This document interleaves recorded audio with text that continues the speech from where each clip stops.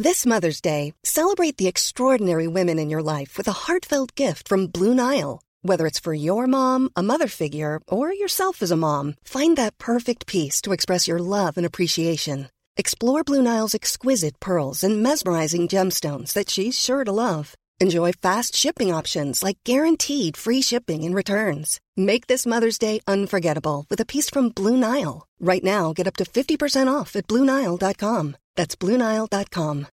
When you make decisions for your company, you look for the no-brainers. If you have a lot of mailing to do, Stamps.com is the ultimate no-brainer. Use the Stamps.com mobile app to mail everything you need to keep your business running with up to 89% off USPS and UPS. Make the same no-brainer decision as over 1 million other businesses with Stamps.com. Use code PROGRAM for a special offer. That's Stamps.com, code PROGRAM.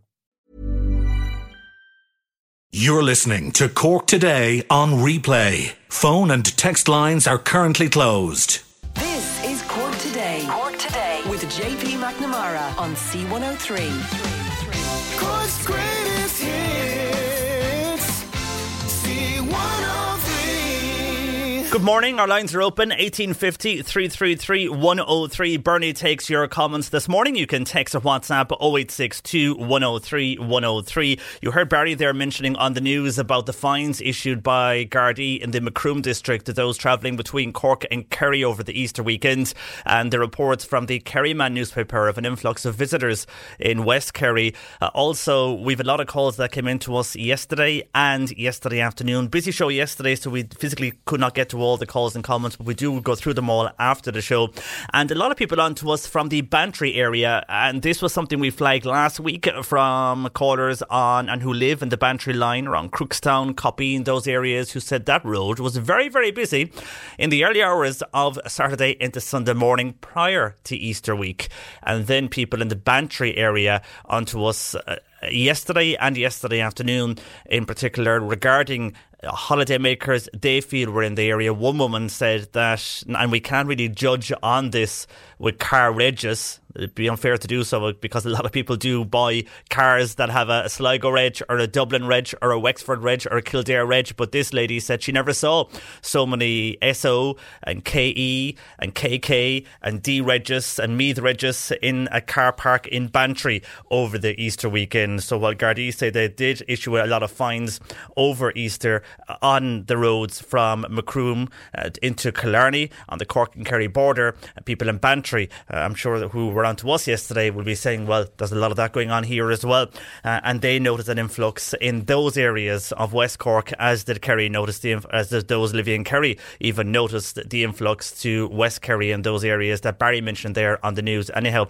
your thoughts are welcome on that as well across the morning, 1850 333 103. Also from yesterday, we heard from so many callers who picked up nothing but litter at the weekend, and their roadways were thrown basically out of cars, it would seem, coffee cups, plastic bottles, energy cans, all those type of objects thrown out of car windows onto roadways, and communities and local groups were on to us saying they were disgusted at the litter that they saw dumped on the main roads and minor roads in and around villages and towns in Cork.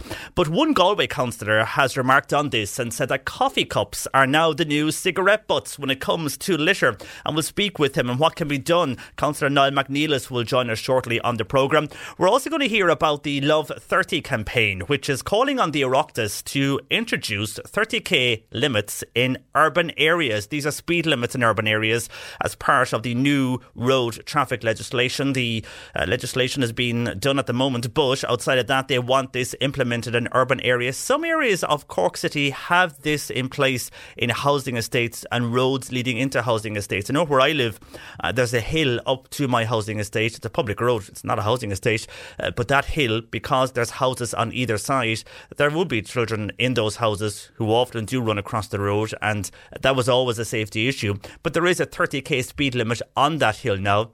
It would be off the the Silver Springs Hill North Ring Road, and it's a road off that is now 30k, and then at the very top of that road, that's also 30k, and like a lot of housing estates now across the city, they are 30k. But this is being looked at not only for city areas but also county areas, and the group here, Love 30, they did a research campaign into how many areas have 30k, and in Cork County there's none. So if there's one that you know of in the county area, let us know. But according to this group, they could find none, and there is a number of them in Cork City. But your view on that is welcome on 1850 333 103. Tweet us at C103 Cork. And on the back of the government announcement last week on our rural future and their plan for rural Ireland, we chat with a group called Rethinking Rural Ireland. Now, this group, they are a non-for-profit group, and they're going to explain to us how they can help so many communities transform their area of the county. I mean, one thing they can help with is how you brand your village or your town. And I was saying earlier to Ken on the breakfast show the likes and the success of Kinsale and Clonakilty here in Cork, and perception is everything, and how well they have branded themselves as tourism spots over the last 10 or 20 years or more even, and that they not only attract people in Ireland to visit, but right across the world. When they come to Cork, they will check out Kinsale and they will check out Clonakilty. You could say places like the English Market have done very well in the city as well on that, and Killarney known as a tourist destination, a big hit with Americans. So how can another town in Cork get into that vibe, use their town as a brand like I mentioned Clonakilty has, Kinsale has, Killarney? How can that happen? Well, this group say they can make it happen. We'll speak with them later in the programme. And yesterday we were invited to a new vaccination centre in Mallow that will be used to vaccinate the public across North Cork. There is a number of centres in the county now. There's going to be another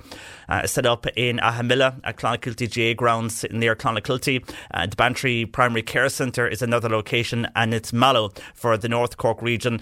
So we took a visit to the centre yesterday, and you'll hear about that. We speak with the lead coordinator on how everything will work when you arrive at the vaccination centre, how you will get your appointment, and also to deal with the concerns that people have. First of all, maybe if they're anxious about needles, but also people that are anxious about the vaccine and are worried about receiving the vaccine. They discuss all that, and we asked them those questions yesterday, and we'll be hearing that report when I attended that centre in Mallow yesterday. We'll be hearing that just after 11:30 this morning. And Peter Dowdall is along after 12:30 answering all your gardening questions. If you have a question for Peter, get them into us early, because it's a busy slot. It does get very busy in that segment, so get them in early so we can get to your question. You can call Bernie now, 1850 333 103. You can text or WhatsApp 0862 103 103, or you can email jp at c103.ie. That and more coming up on the show across the morning. And you would have heard there earlier on our AM news bulletin, strike threats by teachers. We discussed this on the show yesterday, and it continues. And this is over teachers who want the COVID-19 vaccine quicker. But on that, the Education Minister has stated that what they want, what teachers want, she has said, will not be entertained. Norma Foley said allowing teachers to jump the age-based vaccines queue on the basis of their profession would fly in the face of science, she said, and that our country's disgruntled educators must grasp this fact. Norma Foley was speaking yesterday to the three main teaching organisations. They are the ASTI and the TUI and the INTO. But these three organisations now, they have come together and they're going to ballot for possible strike action if they are not given priority for the jab. However, other industry groups, they're now out asking government that, if you go down this road, where does it end? So they're asking the government to hold firm on the age-based model, because if they deliver it this way, it will prove to be the best. It doesn't discriminate, and also, like in other countries we have seen, it proves to be the fastest as well. And for businesses especially, they want to get back open. So if they can see people who are going into vaccination centres and getting vaccinated quicker, that's what they want. Whereby if they go on the professional route, there could be a delay somewhat, even though some people are saying there should not be. If we get enough vaccines, if we're being told anyhow, we're getting all these vaccines this month and next month, that vaccinating teachers should run parallel with vaccinating those on an age group basis. So your views are welcome on that across the morning. I mean, if we are getting all those vaccines, should it work that we should be able to do everybody in their profession like teachers and the Gardaí, and then go on the age base? Or do you think we just stick with the age base and you can't go on what you do, given the fact that teachers will say they're in classrooms with up to 20 to 30 students, and it's very hard to tell a 5 or 6 year old to keep away or to not to run up into you? A lot of teachers were on to us yesterday saying that, but then we had other teachers who were saying they don't agree with their teaching union and they feel it should go on the age basis, and what their union is saying is not what they want, and they don't want to strike. So even within the teaching community, there seems to be a split. Anyhow, maybe you are a teacher listening. You're the ones that are going to be affected more than anybody else. Let us know. 1850 333 103. You can always text or WhatsApp 0862 103 103. We'd love to hear from those who are going to be affected by this big time. That's the teachers. They're the ones who, whatever will happen with the outcome, are the ones who will have to deal with that outcome. And also 3 women, and actually just on that, as I mentioned, the teachers, just some breaking news that is coming in. The demands that this is what is being issued now from teaching groups, and it is that they demand that the government reinstate education staff as a priority group in their proposal. They say if the government doesn't do that by the end of the current school year, members will ballot for industrial action up to and including strike action. So at the end of the current school year will be up to the end of May or end of June, so no change. Everything will go on as normal anyhow after Easter, and they did say that. But on that proposal, both the INTO and the TUI have backed that motion this morning. That's the latest on what's happening with the teachers and the vaccine rollout. And this is just amazing. People that are flying into this country, and like every other country like New Zealand and Australia, when you go there you have to quarantine in a hotel. You pay for the hotel in advance as you come into the country to quarantine. And yet again yesterday, 3 women fled the hotel and they were returned to the hotel, but that was after the Gardaí caught up with them on a motorway. They left the Crown Plaza in Dublin, where they had been in separate rooms for a number of days, and then they got into a car. I don't know, was it their own car, where they got the car from, but they then made their way to Galway. But on their way to Galway, they were pulled over on the motorway about 150 kilometres away or close to Loughrea, and it was the Gardaí who had to more or less convince them to return to the hotel for quarantine. The women, understood to be a Brazilian, had recently flown back into this country for what is not really exactly clear, but they were coming back into this country. It's believed they were living in Loughrea, but it doesn't matter where you are, where you're living, you still must quarantine. No matter what you are doing in this country, you still have to quarantine if the country's on the list. And obviously Gardaí now are questioning, and Garda spokespeople and the GRA now are questioning this, because it means if someone was positive, not saying they were, but if you were positive, then the Gardaí are in direct contact with a person that could be positive who's supposed to be quarantined. I wonder how they're getting out of the hotel. I mean, I know the defence forces are there, and I think private security was mentioned at one point, but if they are there, how are they getting out? Are they just walking past them? Are they watching them while they go on their toilet break? Is there only one person there in the hotel? You wonder how are they getting out. And I'm still baffled on why. I know there's people from Ireland who want to get home, and the majority that do quarantine, but you'd wonder why so many people want to come back. And if you're living here, I can understand that you want to come home, but you still have to quarantine. I mean, if you look at Australia, they're very strict. And they will tell you, well, straight, they don't care if you're born and bred in Australia or if you're only living in Oz for the last 10 years. You went to their ground and they'll say it's their country. You go into that hotel, you pay for that hotel and you quarantine, and like it or lump it. And there's staff everywhere. And one person leaves and the whole city nearly goes into lockdown until security finds them. That's what's done in Oz. They're very strict on it. I was watching coverage earlier on in the year when it started there on Australian TV. And to think that here it seems to be you do quarantine, but there's too many people who seem to be leaving the hotels. And the reason it's annoying is because you and me are stuck in our limits, in our restrictions. Nothing opens, and yet you have people flying in and out of this country. Speaking of flying in and out, the Dubai 2 reports yesterday in the papers that one of them was to have COVID. Well, now the test has come back negative and there's no COVID there. And a lot of those their family members aren't happy with the way they are being treated with hotel quarantine. But on the issue of vaccination, we'll hear more about later in the programme. But now we did discuss the digital green cert. And I don't know how people feel about this, but people who are vaccinated, they will be able to attend concerts, sports events and restaurants ahead of those who have not received the vaccine under plans being considered by the government. This digital vaccination cert, they're set to become mandatory across the EU in the summer, and the government here is considering how they can be used in Ireland. The vaccine passport, that is still being debated by the European Parliament, but they hope that even becomes law within the EU during the summer, so we'll have to wait and see about that. People have mixed views though on the vaccination cert, because if you're vaccinated you'll be able to go as the plan is at the moment, to sports venues, to concerts, to restaurants, but if you haven't received the vaccine then you can't go. Will that cause problems in society, I wonder? If one of your friends has the vaccine, or maybe four of your friends have the vaccine, they go out for a nice meal in the restaurant, but you can't go because you're still waiting for yours. Hopefully they won't come to that, but we'll have to wait and see how they work or how they implement that here in Ireland. And Michael Healy-Rae, he is out on the issue of keeping shops, hairdressers and pubs closed. The Kerry Independent TD, he feels now at this stage that the government should go and speed up the process of opening the pubs and the hairdressers and places and non-essential retail that do remain closed. But he has accused a lot of the ministers in government of lacking common sense.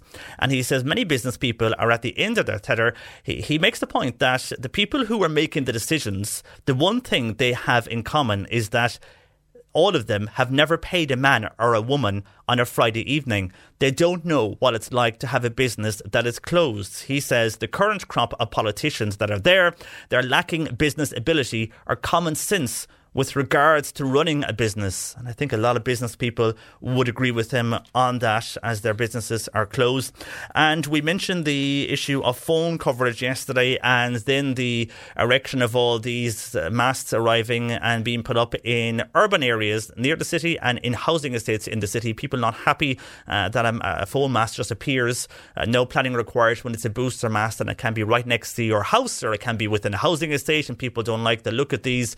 And there was worries over health as well. Well, with all the talk of all these various masts going up, last year in 2020, there was an increase in the phone network crashing. More than 51 million users lost their mobile or indeed landlines in 2020. This compares with just about 5.5 million hours lost in 2019.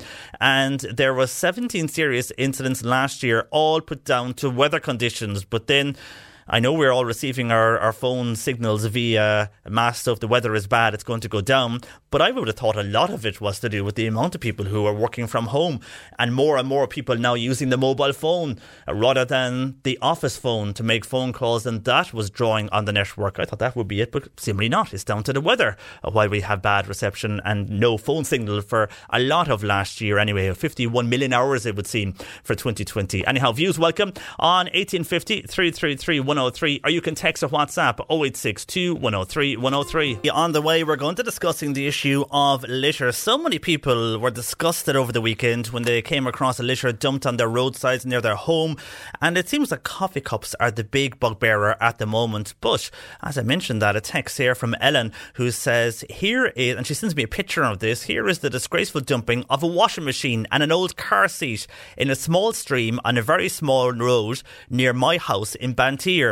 It makes me sick to see this. Just wondering, what can I do about it? There is a serial number on the discarded washing machine. It's very visible. Can it be investigated? Have you any advice what I can do next? Well, I know if you contact Cork County Council, and we have had sent people to Cork County Council in the past, and you can go on the website, on their website, and do it online, or you can call the County Council, and I'll get the number later for their reporting rubbish or dumping line. And I know people in the past who have done this, and they have got down to the bottom and prosecuted people, but it does take time, and it does take time even for them to come out and inspect the item that is dumped, because they don't have a lot of resources. That's the main point there. But awful, Ellen, to think that in a nice area where you were, and in a stream as well, a beautiful stream, because Ellen sent me on photos that you have a discarded car seat and a washing machine thrown in a stream, and the water there looks really crystal clear, but you wonder how long that will last when you have this washing machine rusting away in the water. Anyhow, Ellen, And we'll find that number in a while and send it on and give it out to people who are in that situation. But that is a big issue, and it's an angry issue for a lot of people who are texting in, like Ellen in Bantir, and coming across this where they live. And we'll discuss that next. Cork Today on C103. Call Patricia with your comment. 1850 333 103. Face masks and coffee cups are the new cigarette butts in terms of litter, according to a Galway councillor. Labour councillor Neil McNeilis joins me. Good morning to you, Neil. Good morning. Thanks for having me on. And thanks for joining us. And before Easter, we had a lot of calls from people saying, following Easter, will we see a deluge of litter? And that is what has happened here in Cork. And you're making a very good point before Easter on coffee cups. That is what is angering a lot of people this morning. Coffee cups and face masks lying across ditches on our roadways here in Cork. Yeah, I mean, first of all, I suppose with the face masks, it took us long enough to actually encourage people to put them on, and now we're actually asking people to actually leave them in their pockets rather than just discard them as soon as they walk out of a shop. As I've said, it's like the new cigarette butt. I have a business in Galway City which is closed at the moment, and when I go in to check out the railings, stuck in the railings are always either a coffee cup or a face mask. And somebody has to clean those up. Now, our street cleaning crews, like I'm sure your street cleaning crews down in Cork, are like magicians. They come in very early in the morning. They clean up the place. You wouldn't think that the place had been, dirty the day before. And what's more and more is coming is these face masks and these coffee cups. And the coffee cups for me is they're such a bulky item that they fill up the bins fairly quickly, and it seems in all town centres and villages across the country is that people go for their 5k walk, they basically get their cup of coffee, which is great, but these cups of coffee then fill up the bins very quickly, and that's what we're seeing more and more of all over the place. And thankfully this year the Tidy Towns, the National Tidy Towns competition will be taking place. It was suspended last year, so you're going to see a lot of towns and villages all working really hard, and this is what one of the items that they're having to combat this year. And when you mention filling up the bins, I mean, most of the bins are emptied, but some people might discard the coffee cup on the ground. If they put it into the bin, if the bin is full, it's going to fall out and then roll down the street, or the wind will blow it elsewhere, and that is going to lead to an interesting eyeball survey for many villages and towns right across the country. That's exactly it, and unfortunately, when the eyeball comes, you never know what date it's actually taking place on. So, I mean, if there had been a good gust of wind like last week, the winds that we had, I'm sure that there'd be a lot of these coffee cups all over the place. I mean, I suppose the other big thing as well is that during the pandemic, this time with the lockdown, a lot of coffee shops refused to actually use the reusable coffee mugs because of the fact that there's no touching allowed. You know, I don't know if you've been to a coffee shop lately. They give you your stir, they give you your lid and your sugar all separately, and they're all handed to you with somebody with gloves or a tongue on when they're handing them over. So basically, the idea being is that there's very little interaction. If somebody else physically touching your cup. So that's where they stopped actually taking the reusable mugs. And we were very much trying to push that as a project last year for our Tidy Towns in Galway City, was that we will encourage more people to use the reusable mugs, and hopefully now that they'll eventually come back to that, the coffee shops, and that they'll pick up on that, because I think that's the only way we can combat the amount of wastage that there is from these coffee cups. I mean, these things take thousands of years. They're made of plastic. Some of them have said that they're recyclable. It's only actually the cover that's on them is the recyclable part, the cardboard piece. The rest of it is pure plastic, and it just takes years to deteriorate in the environment. Yeah, and they can lie in a ditch for a number of months and years, as you mentioned there. And that is another thing that is frustrating people, is on rural roads or main roads, and somebody living near that road. And I'm sure you noticed this as well in Galway. Bags of rubbish just being thrown out of the car. Coffee cups are in that bag, and other items as well. And then you have mattresses being dumped in random areas. I mean, I know we've dealt with the issue here in Cork, and people have been fined, but it's the resources. There isn't enough resources here in Cork, and I presume it is similar in Galway as well, whereby it's going out to actually catch the person in action, or indeed just to find the item that is dumped and link it back to the person. Yeah, there's two bills going through the Shannon at the moment. One is by our own Labour Party Senator, Senator Mark Wall. He's bringing in a CCTV that we can go and use that to tackle people who are doing illegal dumping in hotspots. So everybody knows that famous ditch or that back road where the man with the van that's actually got no permit is the person that goes off, collects your mattress, goes off then and just throws it into a ditch. I mean, that's the guy we want to catch with this CCTV. But unfortunately, with the GDPR at the moment, we need to get legislation to bring in and introduce that. We have that issue in Galway as well. Unfortunately, what happens is that people have been doing big clear outs in their houses. They're hiring the cheapest option, which is the man with the van who's actually no permit.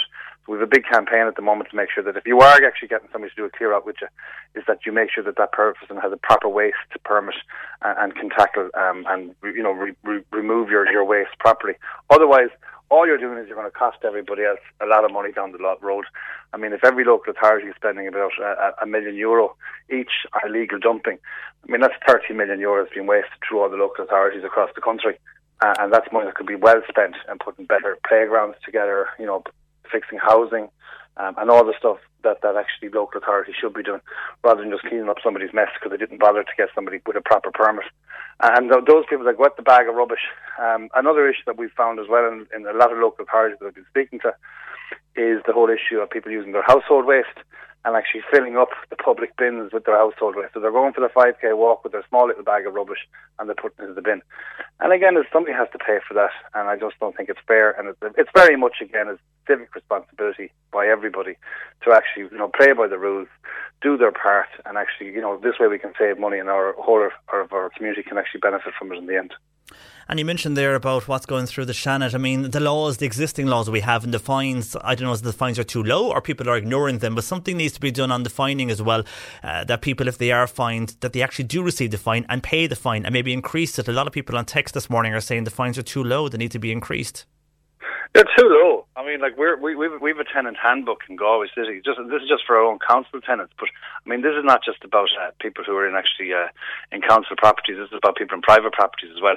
I mean, if you at the moment hire somebody to actually illegally dump your material, I mean, you're just as bad as the person who's actually dumping it for you in the first place. So there should be a fine for the person that's actually given the waste, but also for the person that's actually dumping as well. And there should be actually a proper fine. I mean, the fines are too low, but also we need to be able to get around this whole GDPR stuff. So your community warden comes across the bin at the moment. He has to photograph it. He has to have a witness with him to actually go through the bag.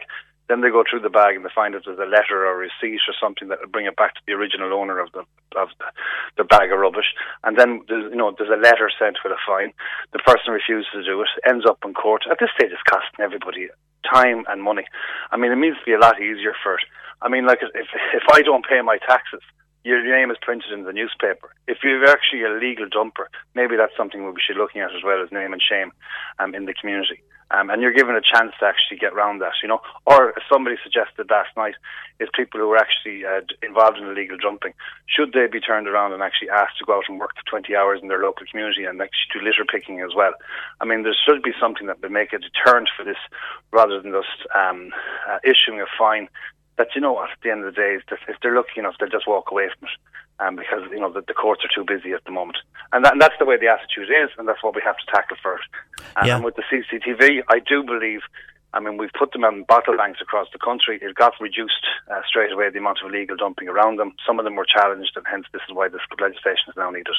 And you mentioned there earlier about the coffee cups. On that, Meg says, but where are our bins to put the coffee cups like in other countries? And I know we had an issue here whereby a lot of the bins on the streets had to be removed because of people dumping their domestic rubbish. They changed the bins first and made the kind of hole smaller, but it was still happening. And now you have a situation whereby you have no bins and then people are just dumping or placing their coffee cups down. I've seen that in some parts of the city where there's no bin and people are carrying this around while they're going for the 5k walk, and then they're just placing the coffee cup because there's nowhere to put it, and that just stays on the street. I'm going to probably answer this probably in a way that you're going to say, what's he talking about? Bins actually attract rubbish. So actually, if you have a bin, you're going to be attracting rubbish. So the whole leave no trace attitude, which is what happens in Europe as well, is what we should be encouraging. Bring your waste home with you. I mean, if it's coffee cup and at the moment you're walking just in the 5k anyway, you should be, that's all you should be walking in, is bring that coffee cup home with you, or throw it in the car, and when you get home, put it in the bin. That's as simple as that. I mean, like, why should we be relying on city town centres? If some of the actually people who have won gold medals in our national tidy town competitions removed bins from their town centres because they found that what was happening is these bins were overflowing. One big pizza box could block up the whole thing, and the next thing you had all this litter on the street from it as well. So there's a responsibility here from everybody. If the bin is full, move on to the next bin. I mean, just don't be putting it on the ground. I mean, this is education. We have to get back into the schools, teach the kids. Kids can go home and then actually pull their parents up on it and say, you shouldn't be doing that. And that's what we need to do with that. But I think looking for more extra bins, I mean, that's the easiest option actually for people to do, and it's not really good for the environment either because it actually declutters the streets. You've got permeability problems. You've got people with disabilities. Where the bins are sometimes placed, they become an obstruction. So you've got all of those issues to come on board for as well. And actually, there's a cost involved as well for emptying each bin every time as well. And especially now more than ever, we're going to have funding issues for our local authorities, and we shouldn't actually be having to put it into rubbish. We should be concentrating on the other issues as well. Yeah, very true. Education might be the key more than extra bins. Before I let you go, Neil, you mentioned there you're in business in Galway. What type of business are you involved in? I'm one of the guys that makes the famous Claddagh Ring. Oh, so very good, excellent. Here, just beside the Spanish Arch. I'm the famous shop that keeps getting flooded every year. I know the one. I know the shop. Oh God, love you. Yeah. And we know all about floods here in Cork. We've survived floods, we've survived COVID. All we know is the locusts, and I think we'll be sorted. But it's been tough. I mean, everybody that's in business at the moment is closed. Unfortunately, the click and collect hasn't been allowed to happen. But we're working on a couple of new products, and we've our online presence working. But just looking forward to seeing all the visitors hopefully coming to Galway and everybody staying at home this year and enjoying absolutely everything that's brilliant that this country has to offer. Yeah, and hopefully next month or the month after, you guys will be allowed to open again, depending on how things go. And I think the tourism market will be as big as it was last year. Hopefully, anyhow. I mean, Galway has a huge tourism market. So, I mean, would you have seen a big difference last year in the tourism market and the knock-on effect of people staying home? Yeah. I mean, look, to be honest with you, we were expecting, because we were European Capital of Culture for 2020, so unfortunately that never happened as such, except it was all online. We would have gone from, I'd say we're down about 50-60% in our visitor numbers last year. We know it's devastating really for us. I mean, it's an industry that really, like, we have the Arts Festival, the Galway Races, the Film Fleadh, and we go through all the various festivals. We're the city of festivals and city of tribes, but we were very lucky in the sense that a lot of East moved over to the west of Ireland and Connemara, and it worked very well for us that way. But our numbers are the American tourists, and they're not going to be back for at least another year anyway. That's what we're hearing, and it's devastating. But I mean, look, there's a product that we know that we can sell. We're very lucky, and with Brexit and everything, we're an English-speaking nation. We're not the most expensive compared to some of the countries that are out there, and everybody loves an Irish welcome. So I know that when it does open, that the tourists will come back to us. It's a matter of really when, and hoping that anybody who can survive this will do very well out of that at the end of it. Indeed, hopefully. I think you're right. I think people will come back when things settle down and we get back to some normality anyhow. For the moment, Neil, thanks for joining us. Best of luck with your business in Galway, and we'll wait and see what will happen over the next while regarding rubbish and the coffee cups. But thanks for joining us this morning. Thanks for being. Have a good day. Bye. Take care. That is Labour councillor in Galway, Neil McNeilis, on the point he's making. A lot of people agree with him. Face masks was one thing we were discussing a number of weeks ago, but coffee cups were the big thing yesterday from people who were out and about picking up rubbish. And he has mentioned that they, for maybe about 20 years ago, cigarette butts was letting down communities by way of litter when it came to surveys. Now it's coffee cups, and no matter what we do, people will still, unfortunately, throw the coffee cup out the window of the car, and that is what has led to so much frustration from our listeners yesterday and again this morning. Also, I have Catherine here on WhatsApp who says, "Hi John Paul, rubbish is often thrown outside my own house, and wait for this, eggshells, potato skins and rotten meat. Oh, it's disgusting," says Catherine, and that would smell as well. Awful. Anyhow, and Ellen was in Bantier, and that washing machine that was dumped earlier, and I know we have given this number to people in the past and it has worked, but as Neil was saying, there is a lack of resources in all our local authorities, and it does take time. Sometimes it works out, sometimes it doesn't, but the number, the illegal dumping line for Cork County Council, this is it. It's 021 428 5417. That's 021 428 5417, and we have that number here on file if you want to get it off us later in the day. Our lines are open. You can text or WhatsApp as well on 0862 103 103. Cork Today on C103. Text or WhatsApp Patricia with your comment. 0862 103 103. It's a matter of when and not if 30 km per hour speed limits will be introduced in urban areas. That's according to the AA, as the Love 30 campaign is calling on the Oireachtas to introduce measures as part of the new road traffic legislation. Justin Fleming is from the Love 30 campaign and joins me. Good morning to you, Justin. Good morning, John Paul. Thank you for having me on. And thanks for joining us. This is something that some will be aware of on roads leading to housing estates and within housing estates. They're already here in some parts of the city, 30k. On your research, there seems to be none in Cork County as yet. But is this the type of urban area you're looking at, roads near housing estates and within housing estates? Yes, that's right. So the focus of Love 30's campaign is built up areas nationwide. Unfortunately, as you've said, it's a patchwork at the moment, so it's piecemeal and it's just inconsistent around the country. And for something so important, really, this should be nationwide. There should be one standard across the country. And the road traffic bill that's going through the Oireachtas at the moment, we suggest that that's the ideal opportunity to implement this new standard. And the reason for this is because of people in that area walking, cycling, and drivers are basically just driving too fast. We've seen a number of accidents over the years of young children being knocked down. They can always run out behind a van after chasing a ball or something like that. And I mentioned the AA there, Justin. Their research shows that traffic moves better in built-up areas at 30k. Yeah, and I think the AA really is the authority on, obviously representing motorists, but from the point of view of the figures and the evidence, this really is a no-brainer as far as we're concerned. If, unfortunately, someone was to be hit by a car at 30k, they'd have a 90% chance of survival, which is great, but it drops very rapidly depending on the speed increasing. So if it was 50 kilometres, you'd only have a 50% chance of survival. And unfortunately, if it was 60 kilometres, it would drop to a 10% chance of survival. So really and truly, the number one priority for us all should be safety. And we have committed ourselves to a Vision Zero approach, where we'd like to achieve zero road deaths.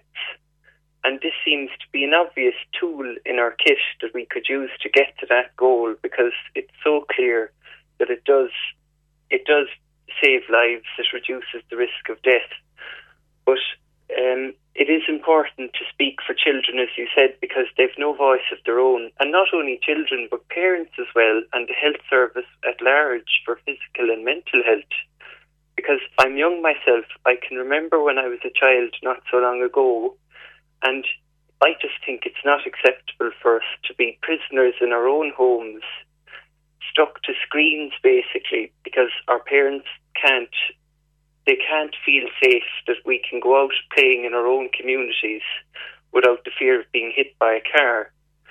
So I think it is time to take action, and this bill is an ideal opportunity for us to start, I think.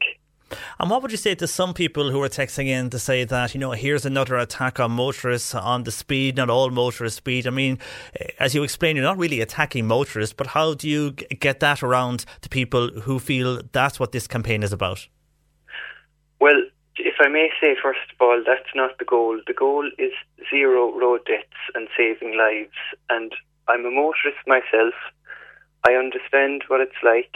I've only recently actually gotten my licence. I know that it's, there are strict regulations and it's not easy, but these things are in place for a reason, because they do help us to save lives. And really and truly, we have to get our priorities right here.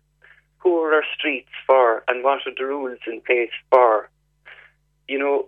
At the end of the day, the AA did say, and they are the authority for representing motorists, that this helps the traffic to move more smoothly. If we can reduce accidents as well as saving lives, we can also surely reduce maybe insurance premiums So I think it can be a win-win. But I'd further make the point that if we can make our places safer to live, then it might encourage us to use other modes of transport, maybe walking or cycling. And I think in the context of remote working, where we could do our jobs from anywhere in the world, then we have to get more competitive in making our places pleasant to live in. And it's more than just 30k or speed limits or signs, because it's the first step on a journey to zero road deaths. And to back that up, what it means is a more democratic sharing of our road spaces, so that we take into account people whose voices that we currently might just, we might overlook. And I'd make the point about children again. They're so important. They're the adults of the future, and they deserve to be able to play and to be able to live freely in their own communities. And enforcing this, I mean, it's great to say we can go to a 30k and the sign will change, but just changing a number on the sign may not work. How would this be enforced? That's an important point. And if I may also say, some of the concerns I've heard about this have been on that exact point, that maybe it's not realistic, and maybe we'd be as well off to try 40 kilometres or something like that. That it can be hard for us to get people to obey the existing speed limits. But I reject that defeatist attitude on the basis that we know what the evidence is. 90% survival rate if you're hit at 30 kilometres an hour. Our goal should be zero road deaths and safety, championing children and human beings who live in their own communities. Not maybe just every Tom, Dick and Harry who might drive through the community. So once we're agreed on that most important point, we can then get to the situation of, right, what do we do to back this up to get to this? But we need to agree on the goal and the journey first and the destination, and then we can back it up with more substantial supports in the line of, yourself, as I said, democratising road space and changing the place physically, so it isn't just tarmac everywhere, but it's a pleasant place with nice footpaths and, benches, seating areas, spaces, amenities, nature. For everybody to enjoy and not be worried about speeding cars up and down our in estates. And also, as we were touching there on the enforcement, new vehicles sold in Europe, I think from 2022, they will require to have the built-in speed limiter. So that will help in your cause as well. It's going before the Oireachtas because they are discussing new measures as part of the new road traffic legislation. So we'll wait and see what happens with that. Best of luck with your campaign, Justin. And we'll see how it goes when it does go through the Oireachtas and what they make of that. For the moment, thanks for joining us this morning on the programme.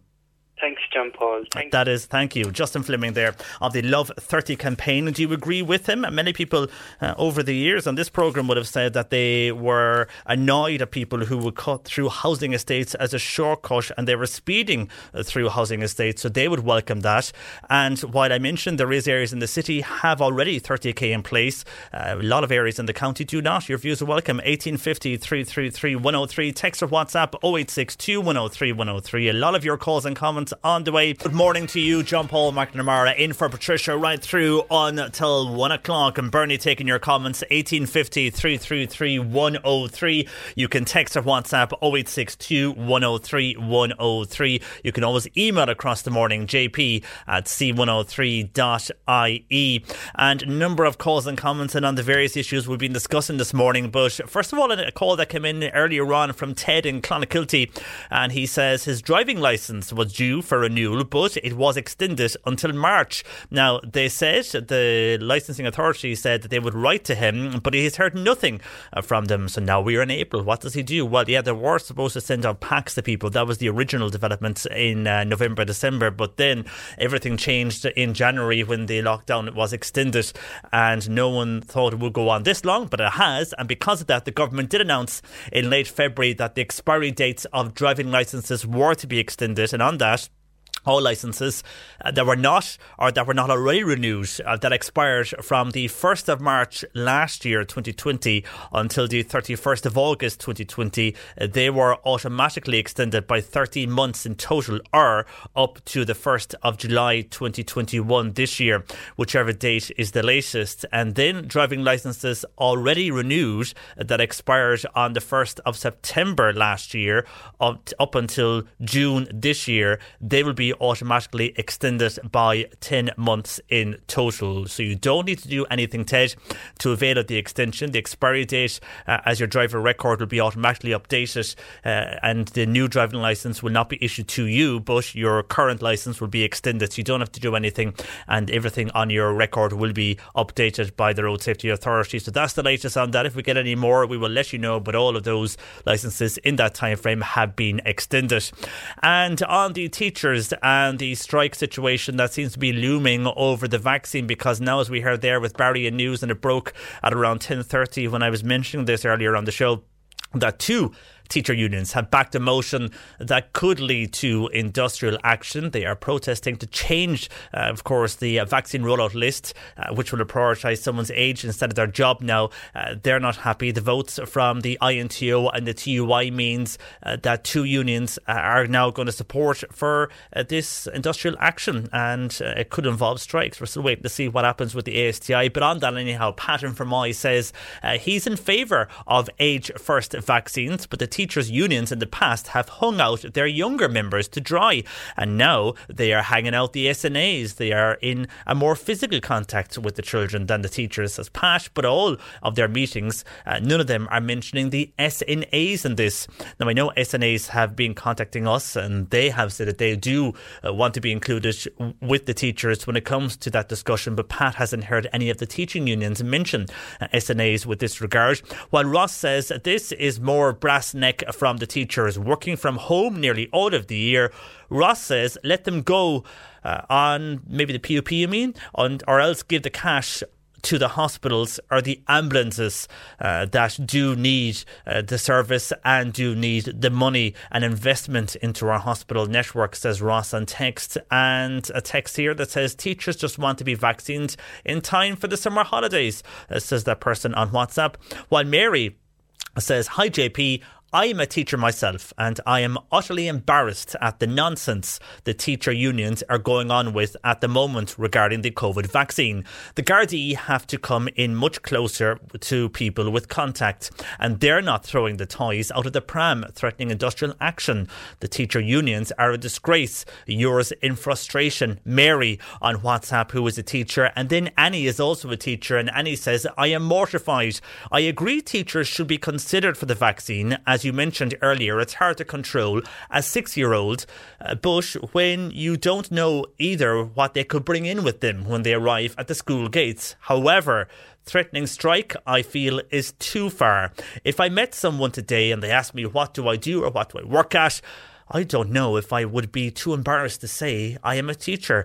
The unions don't represent all of us teachers, says Annie, and also similar from Mary on WhatsApp to 0862 103 103. So it's different views. When we did ask for teachers to get in contact with us as they're on the Easter break, and there's a lot of different views coming in from teachers. So we're hearing from the unions that they are backing a motion that could lead to industrial action. You would think that teachers would have a large part to say in this, but then on the reaction we're getting here from teachers, a lot of them have come back to us. Many don't want to give their name or go public, but the two I mentioned there, Annie and Mary, a lot of teachers are in the same opinion, and they just feel embarrassed and feel it's a disgrace and do feel they should be considered for the vaccination and it should change.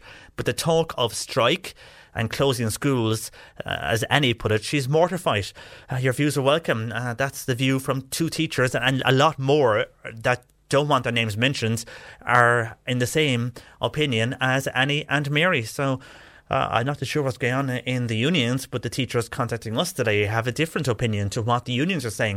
1850 333 103, text or WhatsApp 0862 103 103.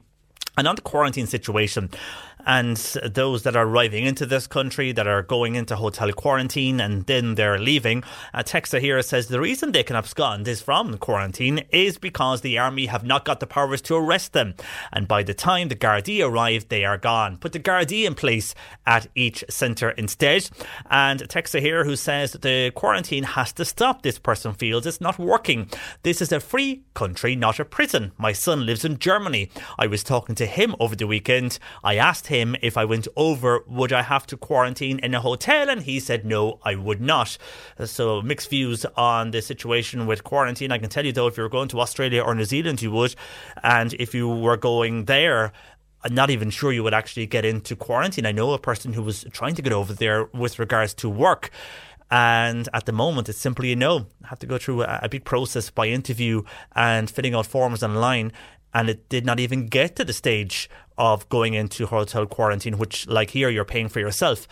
So it really depends on the country. The majority of people seem to welcome that because it's keeping the virus out, and the more or the less that travel in and the better we do in Ireland, it means the sooner things can open up and we can get out and about ourselves. But if we leave people in, there's a fear that they could increase the virus if we're doing well. And all it takes is one person to come into the country and increase it. So there's mixed views over hotel quarantine, but we've seen it work to some regard, even though there was problems at the start in Australia. We've seen it work there, and how a lot of the states in Oz are now more or less back to normal. If there's a case, they shut down, but they're having a more normal life than we are at the moment anyhow.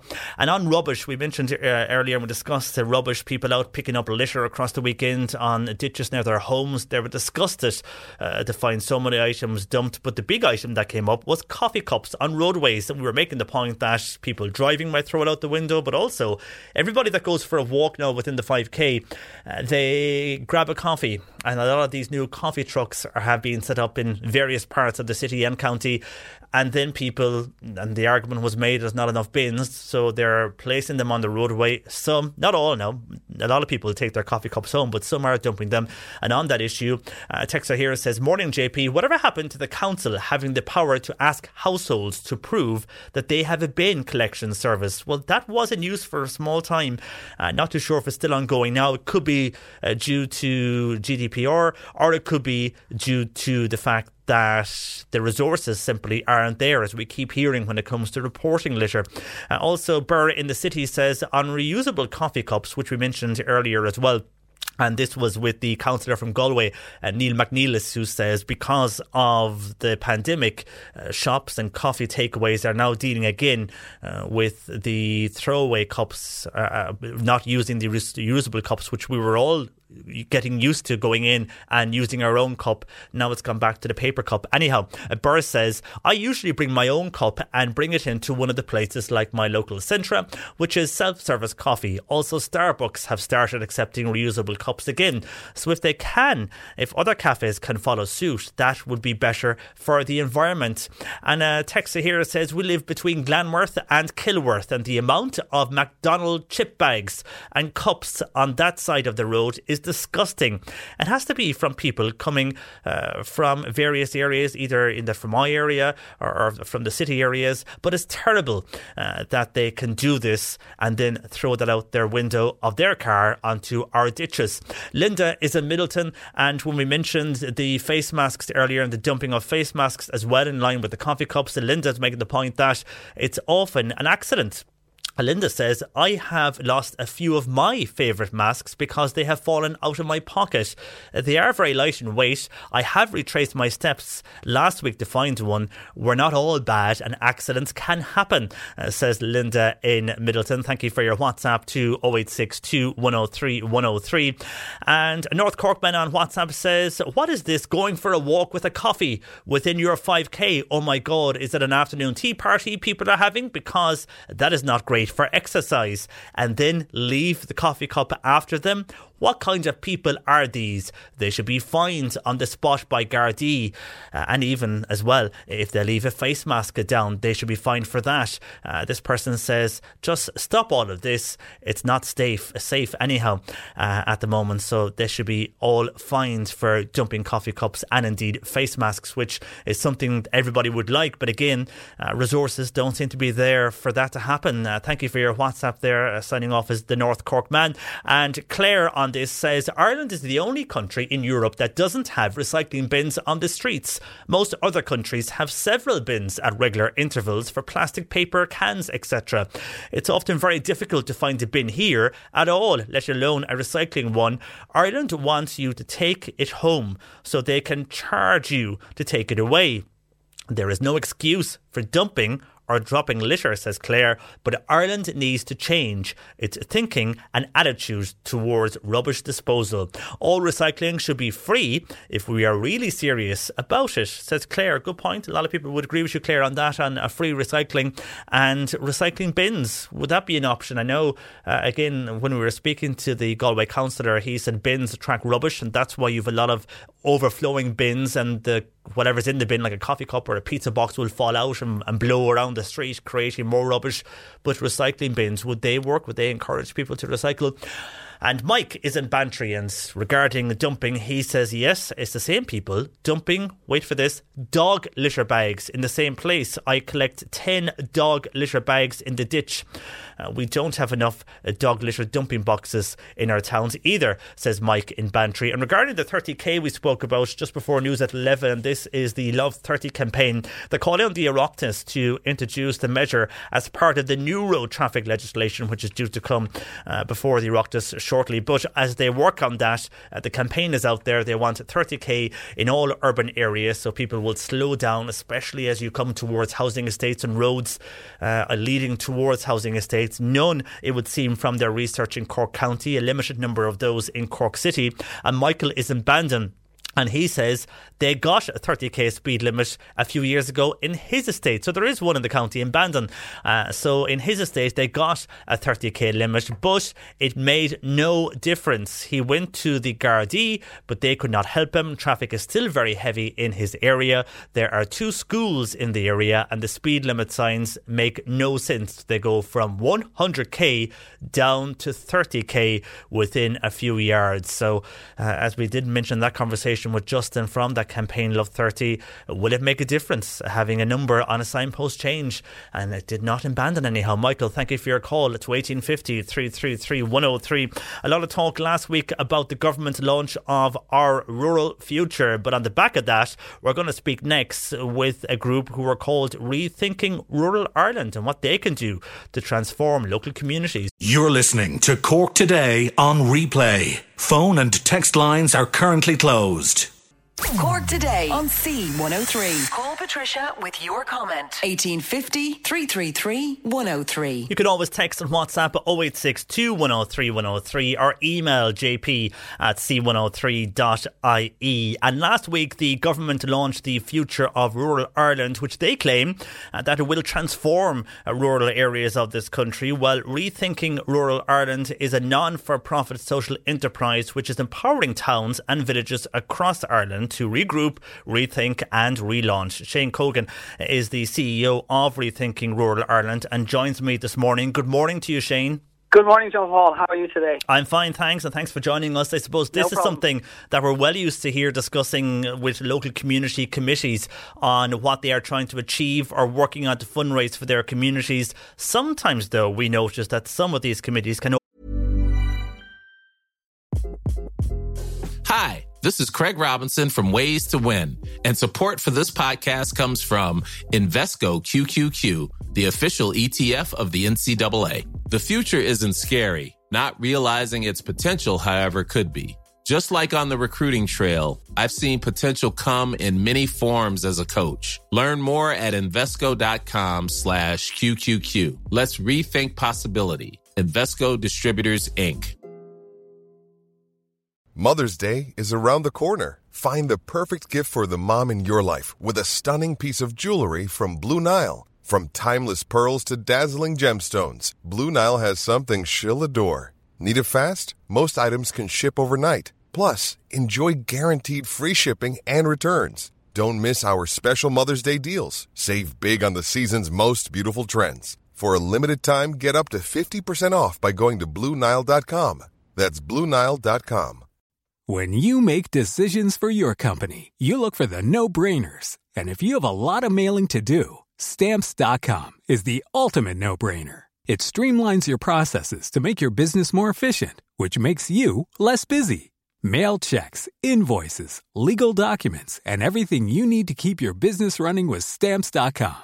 Seamlessly connect with every major marketplace and shopping cart. Schedule package pickups and see your cheapest and fastest shipping options from different carriers, with rates up to 89% off USPS and UPS rates. And with the Stamps.com mobile app, you can take care of mailing and shipping wherever you are. Make the same no-brainer decision as over 1 million other businesses with Stamps.com. Sign up with code PROGRAM for a 4-week trial, plus free postage and a free digital scale. No long-term commitments or contracts. That's Stamps.com. Code PROGRAM.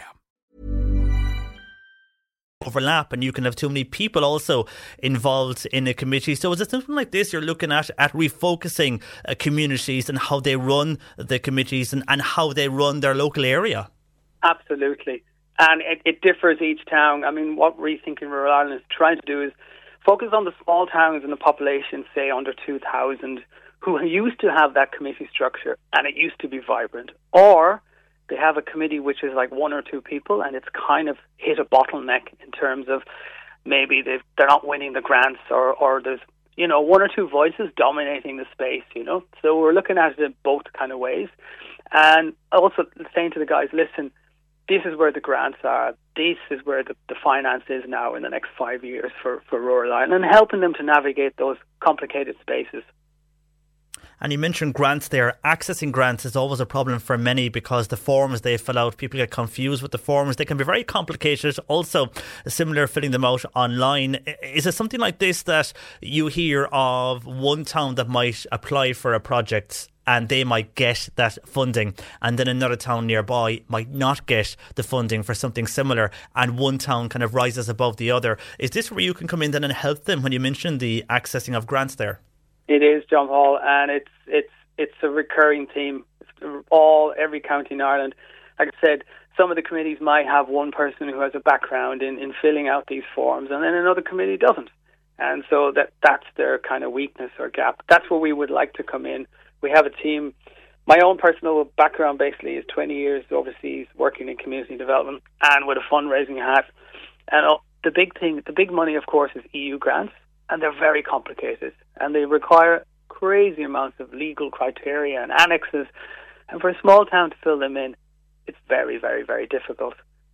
However, some local authorities do help them per county, but again, each county in Ireland is very different in how they support or handle grants, we're finding. So here in Roscommon, we have a very good county council which kind of submits the grant on behalf of the applicant in the county, and then they kind of give a lot of support. But in other counties, the support isn't there, So it's also kind of addressing that gap.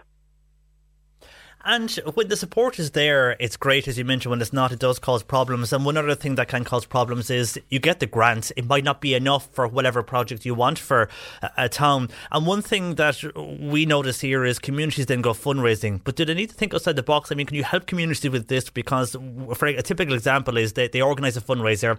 It could be for the community hall or for something else in the town.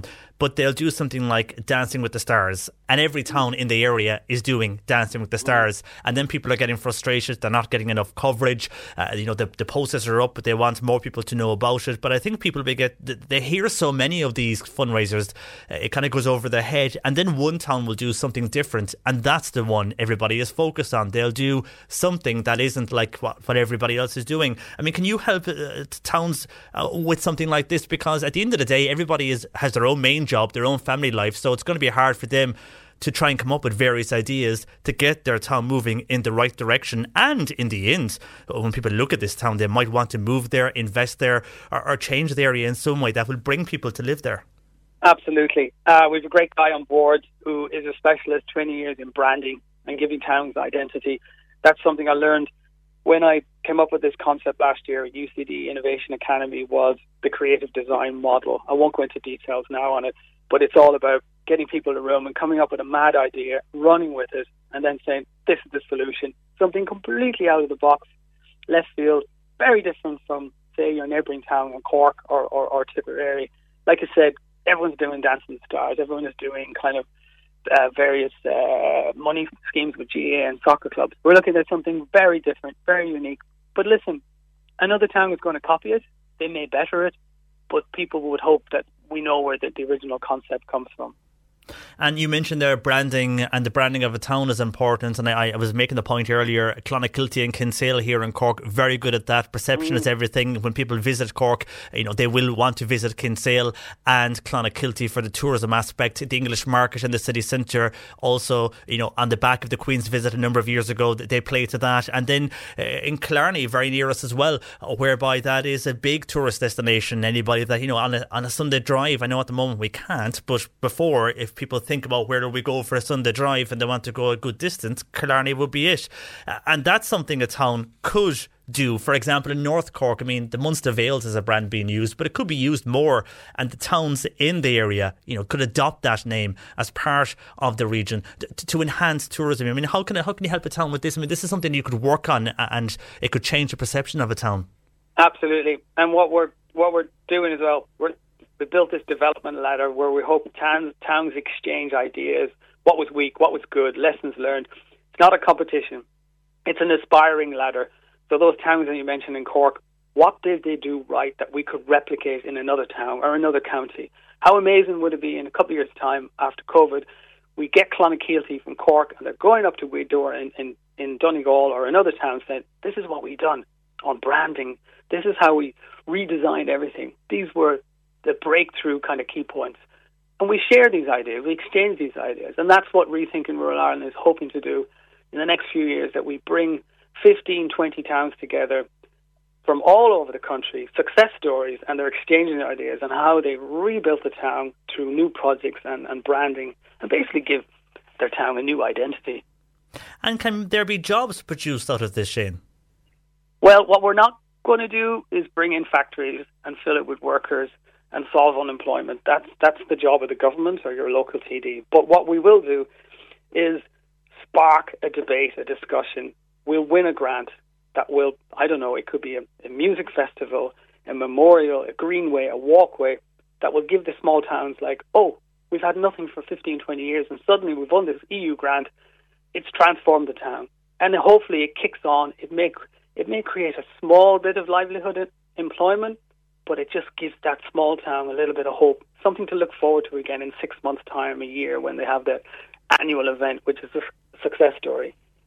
And while this all sounds really good, and I know there's people listening, and I've met people over the years at the County Mayor Awards where there's people involved in a voluntary capacity in their local communities to make it better, and everybody in these committees we mention are all volunteers, and they have, as I mentioned earlier, their own jobs, their own lives to lead as well. But if you get involved and you help them, and we do something like brand a town and improve a town, how do you guys then make money, or how can you generate money out of this?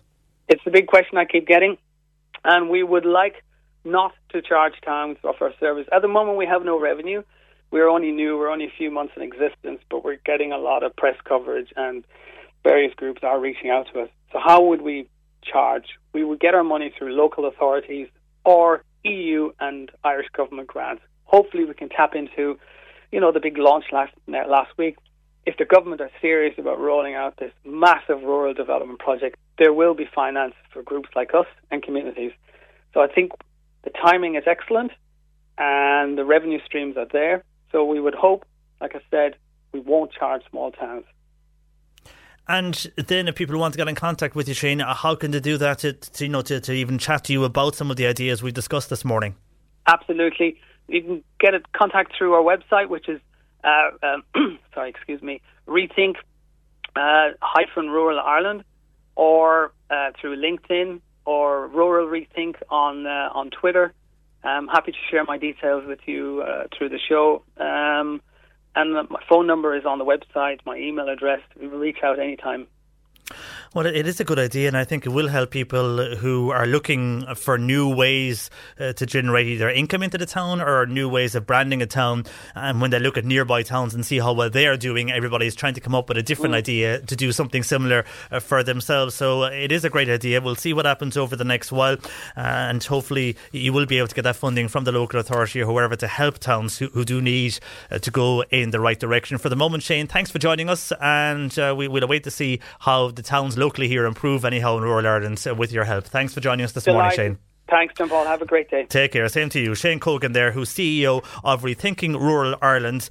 I mean, it is what they're proposing is good. Hopefully, something that can come to pass on that. I mean, talking about it is one thing, but for this to come into fruition is another thing. But hopefully, it will. We'll be positive about this, and they will be able to help out so many communities who we speak with on a daily basis, looking for help of one idea or one thing to another.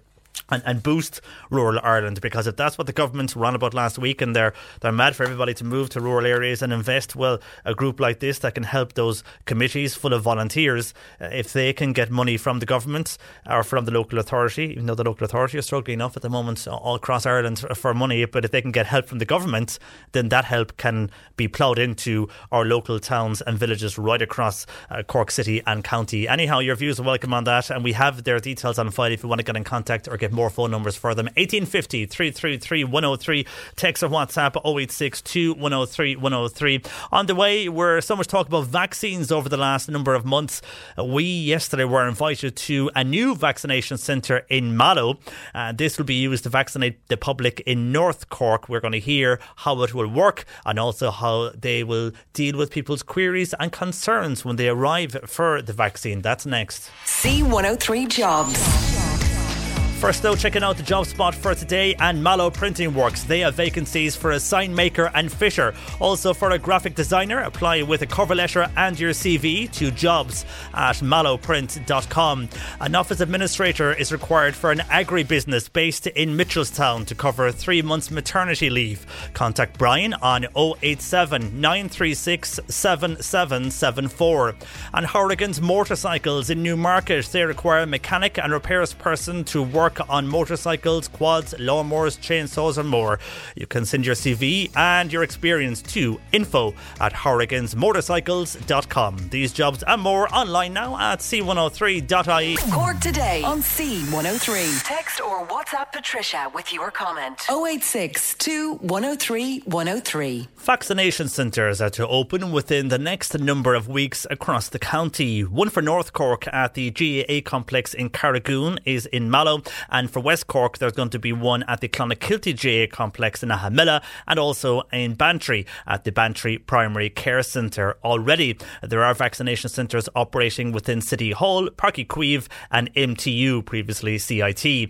Yesterday the HSE held a briefing for media to see exactly how the rollout will happen in the county of Cork, and I attended the briefing at the GAA complex in Carrigoon, which is just outside Mallow town, yesterday afternoon. Now this, like the other two complexes I mentioned in West Cork and also the three in the city, it's perfect for this. I mean, for example, when you walk in, you will enter one door and then you leave another door, so you don't repeat your footprint in any way. Also, there's a large seating area where you will wait after you receive your vaccine. You wait for about 15 minutes, very similar like you would for your flu jab, but within that 15 minutes you're all spaced out. It's a massive area, it's in a massive hall within the GAA club in Mallow, and within that there is 15 booths administering the vaccine, and the vaccinators are nurses, local GPs and pharmacists, all assisting with this rollout.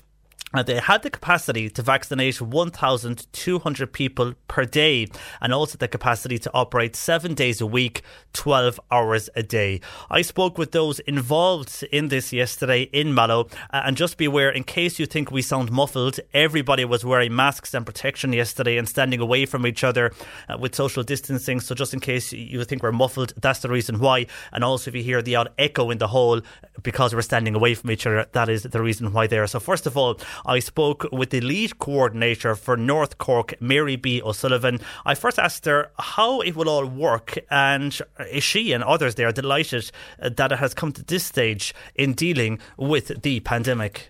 I can't wait for it to open, and just to say we are going to welcome them in with open arms. We'll be as delighted to see them as they will be as delighted to get the vaccine, you know.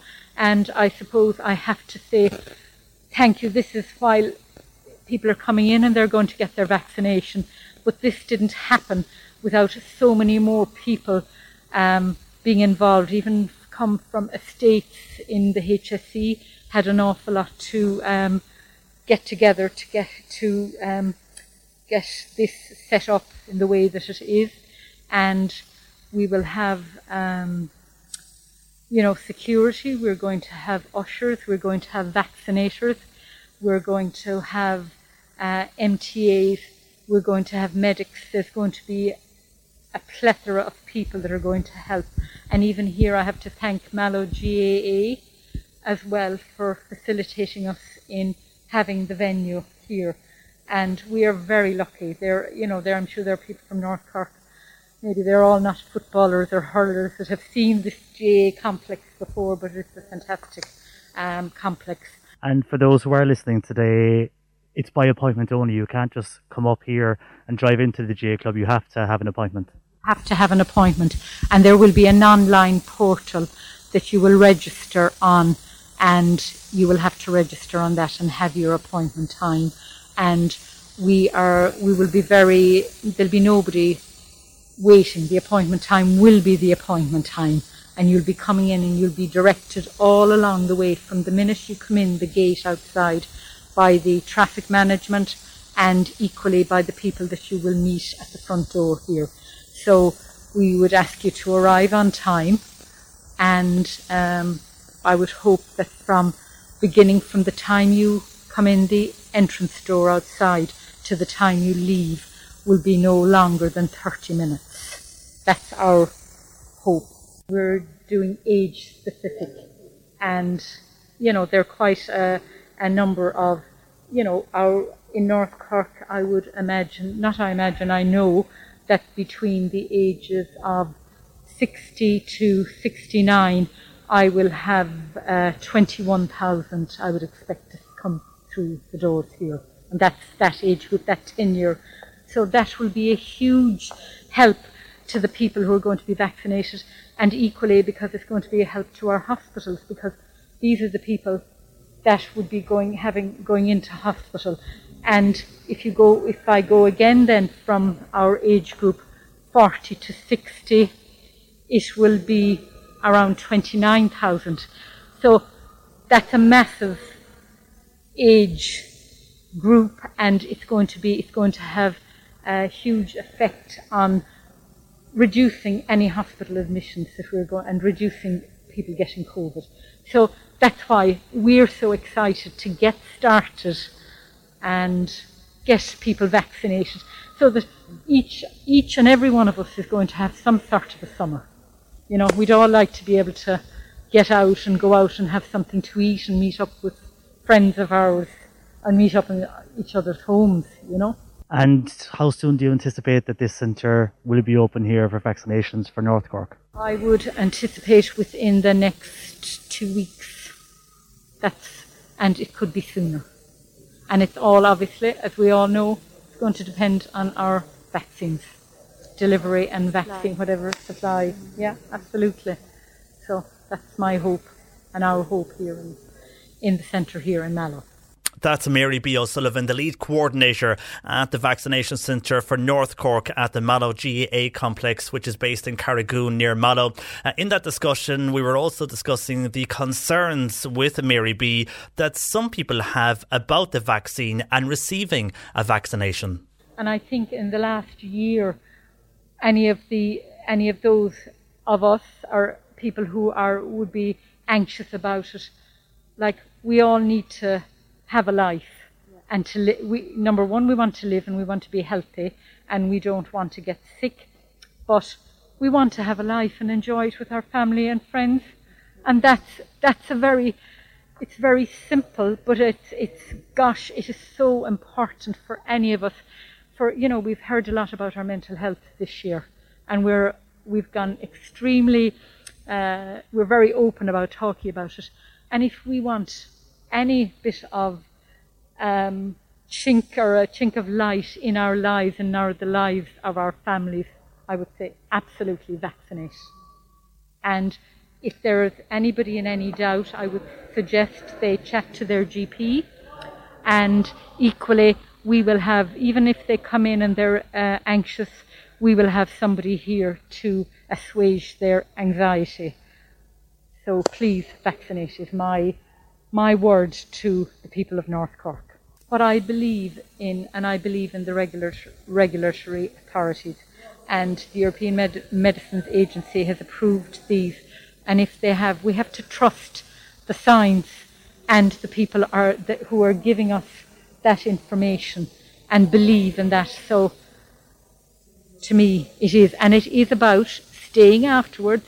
If the person who vaccinates you says you have to stay 15 minutes, or indeed if you have to stay 30 minutes, please sit down and stay for the 30 minutes and follow any advice that you were given. And if you go home and you are not feeling right afterwards or later on, and you feel, oh yeah, I need to ring my GP, well, you ring your GP or the out of hours. And for someone like yourself, Mary, and others here who were on the front line, and while there's a lot of talk about vaccines and concerns, does it please you now that we've come through a whole year, there's light at the end of the tunnel with the vaccines, for someone who has seen firsthand the effects COVID has had on so many in the community, and how this will be of help and relief to so many as well? Oh yeah, absolutely. And it's been a really tough year for everybody, and I don't doubt even for the people who have got COVID, for their families, for the people who have died, for our, all our frontline healthcare workers, and especially those that have been in hospital, and the fear that was there and that is still there. I don't want to get COVID myself, and I am very mindful of my actions when I'm not at work, So this is a light at the end of the tunnel for all of us, and I'm looking forward to it.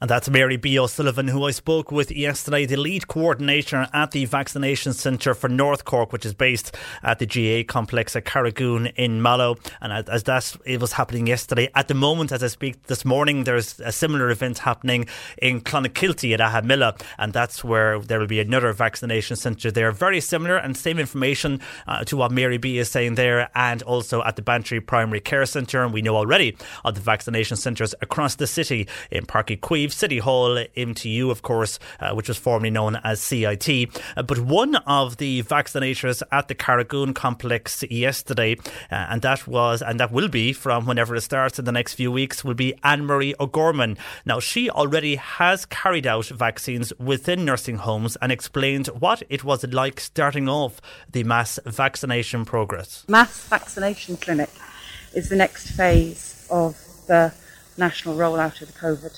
vaccination programme, which commenced in January with the vaccination of the most vulnerable in nursing homes and frontline workers. And I'd just like to put it on record that in North Cork, the vaccination teams have vaccinated over 5,000 people in the last 12 weeks, from going to individual nursing homes, providing teams of vaccination teams to the units to vaccinate the residents and staff. And we've also vaccinated mental health clients and disability clients as well. And the teams that have been going out have comprised of community nurses, admin and medical staff. And together they have done an absolutely tremendous job dealing with the vagaries and the opportunities and challenges that present when you go into a nursing home, and with the fear that was around initially of us bringing COVID in and all that kind of stuff. And to the 100-year-old woman she told her vaccinator when she got the COVID vaccine that it was like all her Christmases had come together, and she was just absolutely delighted that she was finally free of COVID. And really, I think the vaccinations are giving everybody the opportunity to be able to hugely lessen the impact of any COVID infection on their lives, so that they can get on and, as Mary B said, resume some sort of normality again in their lives, with their family and friends. And do you think we're seeing the benefit now of the vaccine, the fact that numbers are slowing down in that older age category, especially those in nursing homes? We're hearing less stories now of the spread of it in nursing homes. It shows the vaccine is working. Yes, absolutely. Not only are the residents protected, but they're also being able to open their doors to families being able to visit again, and that's been taken a huge mental health toll on families who had to visit through windows or not at all for the past year, which is an awfully long time, and obviously have lost family members as well as a result of COVID. So the fact that they can all get back together again is hugely beneficial for everybody. And that is Anne-Marie O'Gorman, who will be one of the vaccinators at the vaccination centre at Mallow GAA. And again, similar centres in Clonakilty, Bantry, and also in place in Páirc Uí Chaoimh, MTU now, which was CIT, and City Hall. That gives you an insight on what it will be like when you go along eventually to one of those centres. And there are by appointment. And again, if people are not online, you can ring the HSC line 1850 24 1850. For more information on when you can get an appointment, but you will get that link. It will be online, and your GP will also, of course, be in contact with you as well. But that hopefully the centre in Mallow and elsewhere will be in operation within the next 2 to 3 weeks. So I suppose with everything going on, it's a bit of welcome news and a bit of good news for the various areas of Cork County. C103, it's Cork Today with you until 1. We're going gardening shortly after 12:30 with Peter O'Donnell, but let's get to a lot of the comments into us across the show this morning on various issues we have been discussing. First of all, before midday, we were discussing and talking about the vaccine, and we were hearing from those who will be vaccinating people and the people in charge of the vaccination centre in Mallow. And a question here from a person, and this vaccination centre in Mallow is for all of North Cork, but someone is asking if they can't go to Mallow, how will they get there?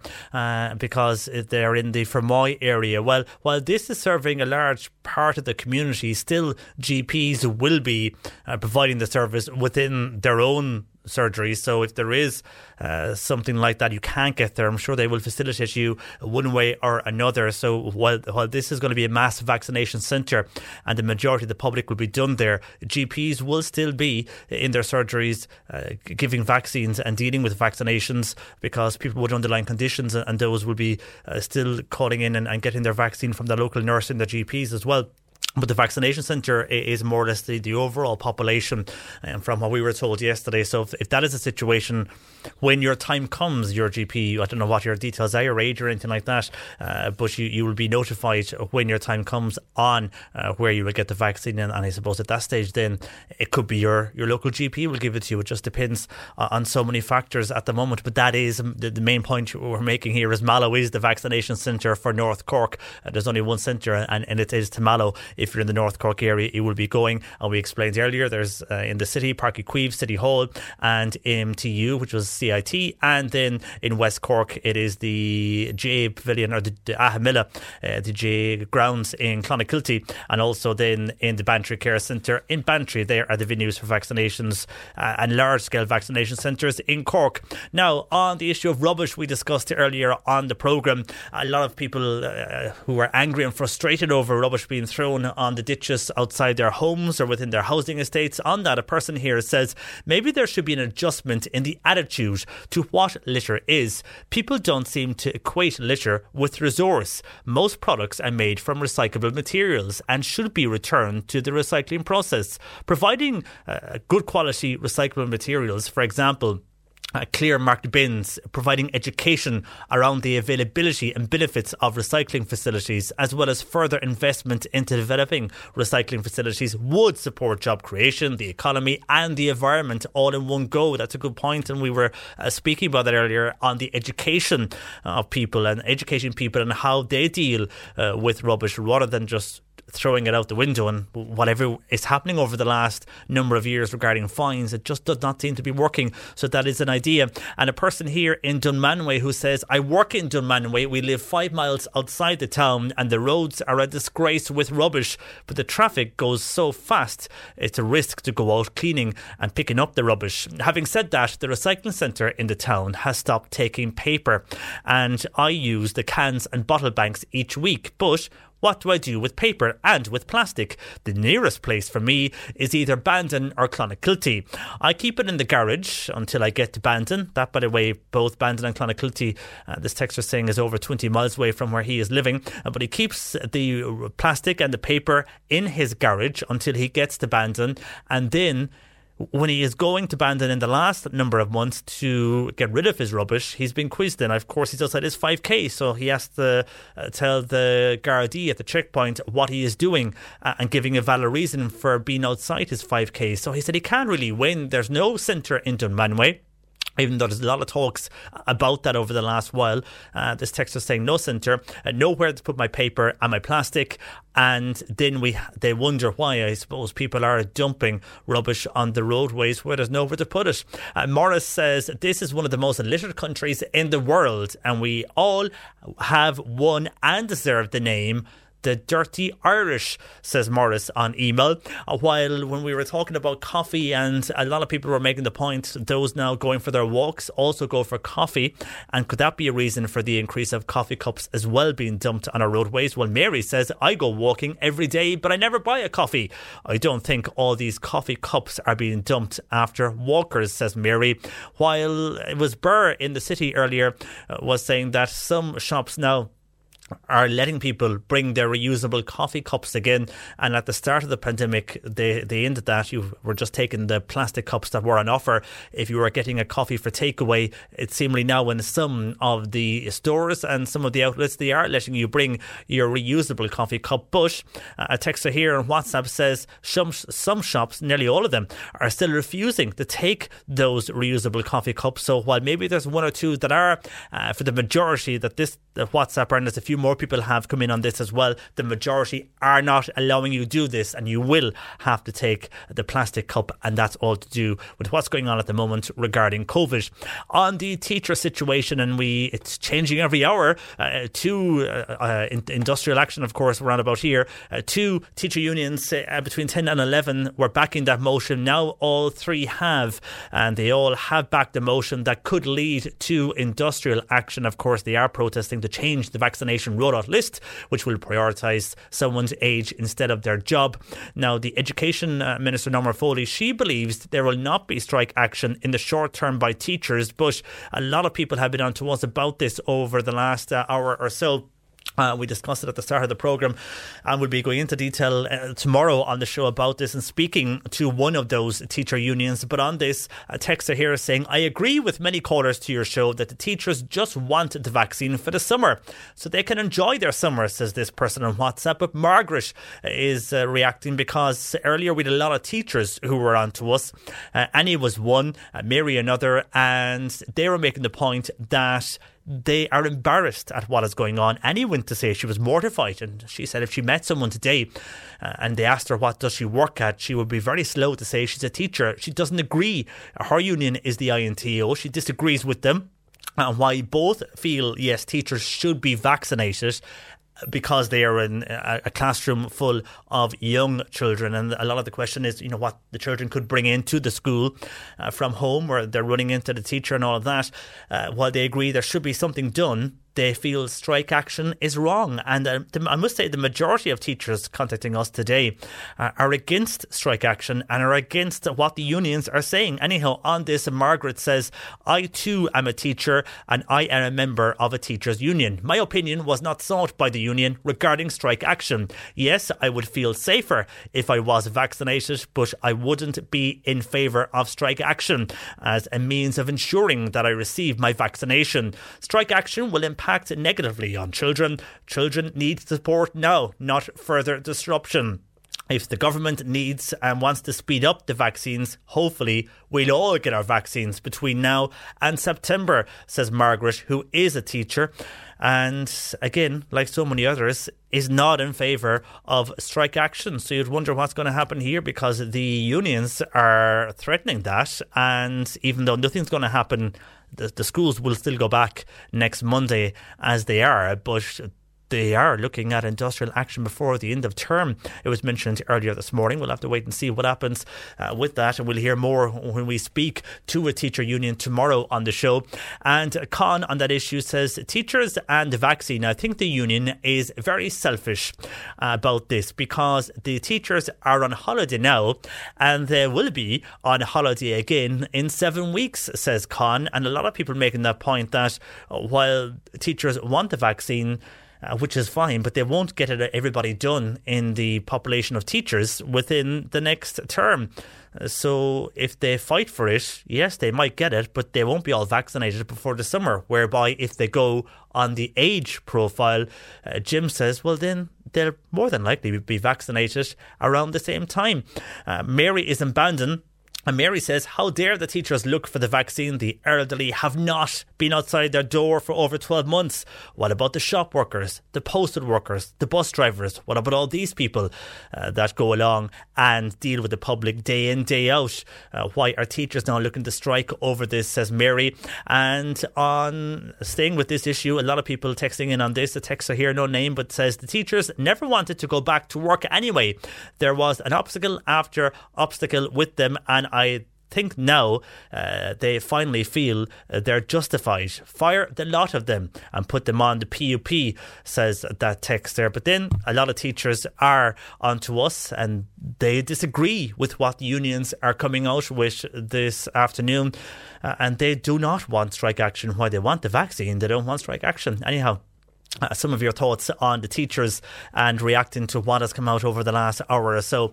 And again, you know, teachers, if you're listening, let us know how you feel. The majority don't want strike action from the messages we have received from teachers this morning and this afternoon on the show. We spoke earlier about 30k speed limits and how one group, Love 30, want this to be put into law now, and that every urban area of not only Cork but across the country should have a 30k speed limit on roads leading to housing estates, within housing estates. There's a new road traffic legislation that is due to go through the Oireachtas, and they want this mentioned now and brought into force now. So at least when they're discussing this, it will be part of the new legislation. On this, though, the majority of people have mixed views. Some welcome this.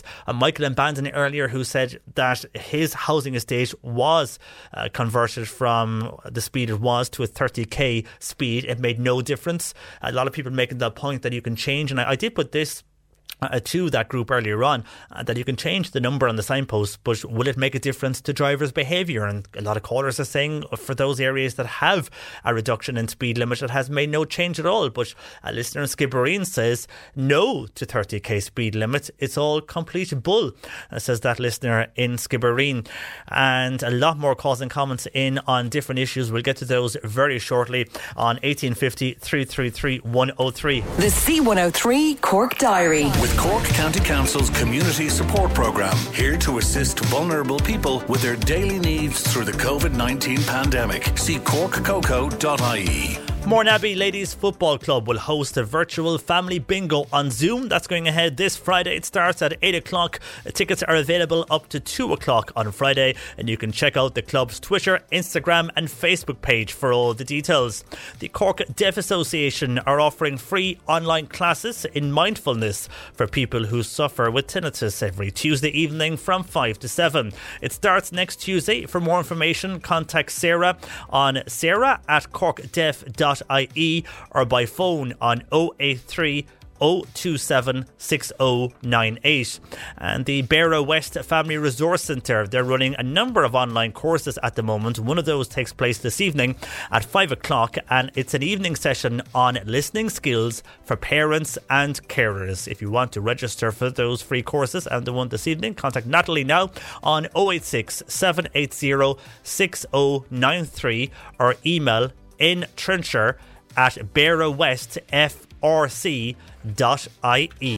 And a text in here and a call as well, and this is from a person asking about Click and Collect. They say, hi John Paul, we normally do the online shopping and we get it delivered to our door, but this week we could not get it. There was no available delivery slot for today, so we noticed that it said on the top of the app in SuperValu that you can switch to Click and Collect. So we rang Musgraves and I said the government hadn't brought back Click and Collect, but they said for food stuff it's essential.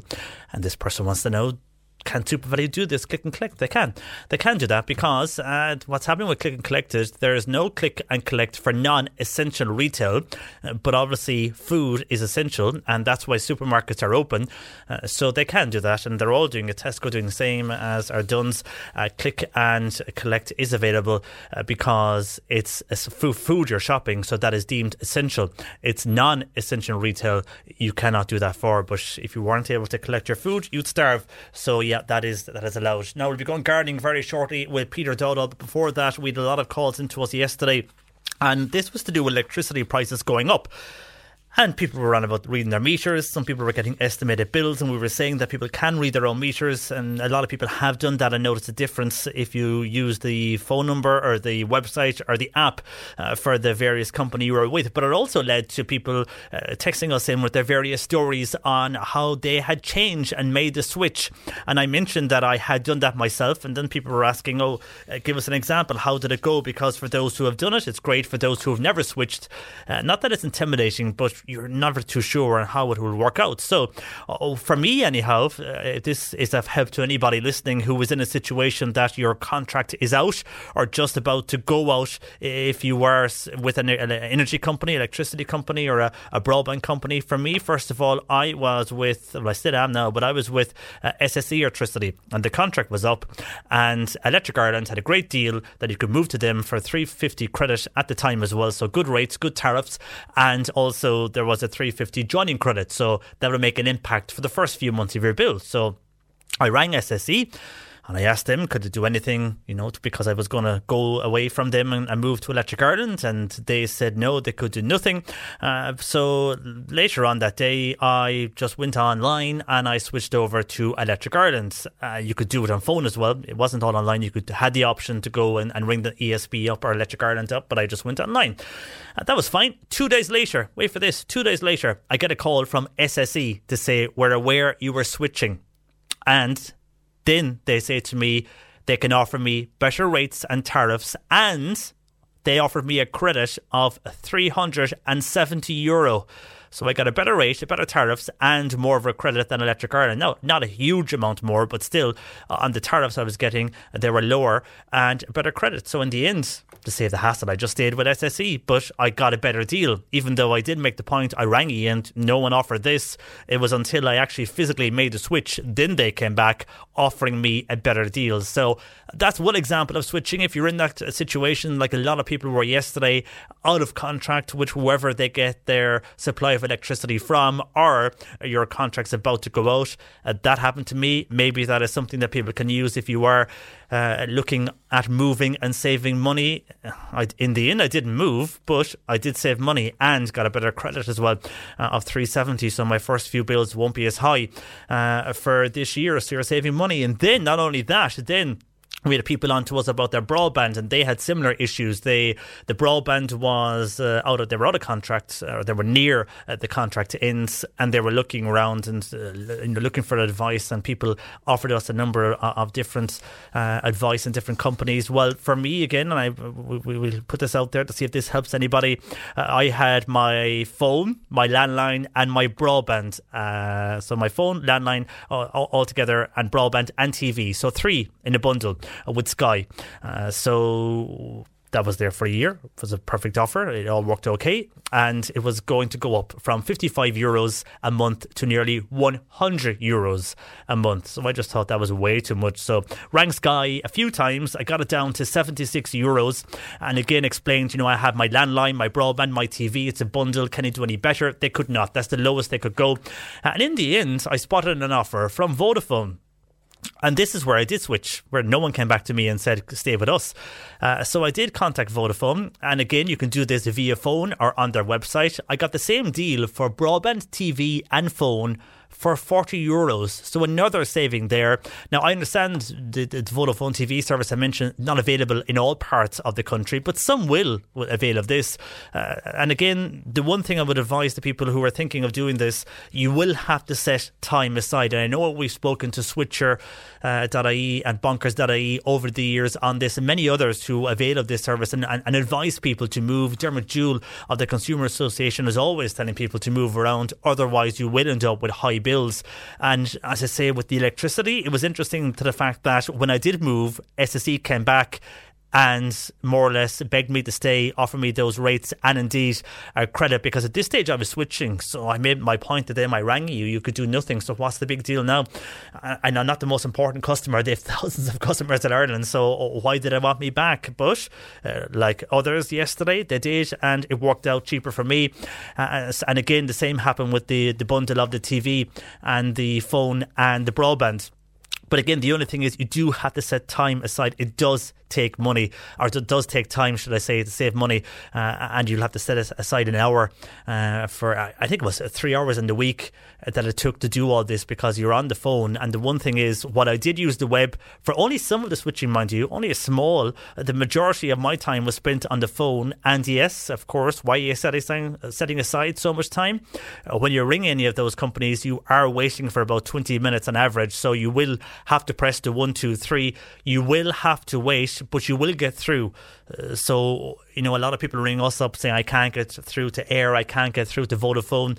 But if you stick with it after 20 minutes, you will eventually get through. I know it's frustrating, and I know people don't like the 1, 2, 3, but all my problems were sorted in the end, but I did have to wait. That's a lot to do with setting time aside.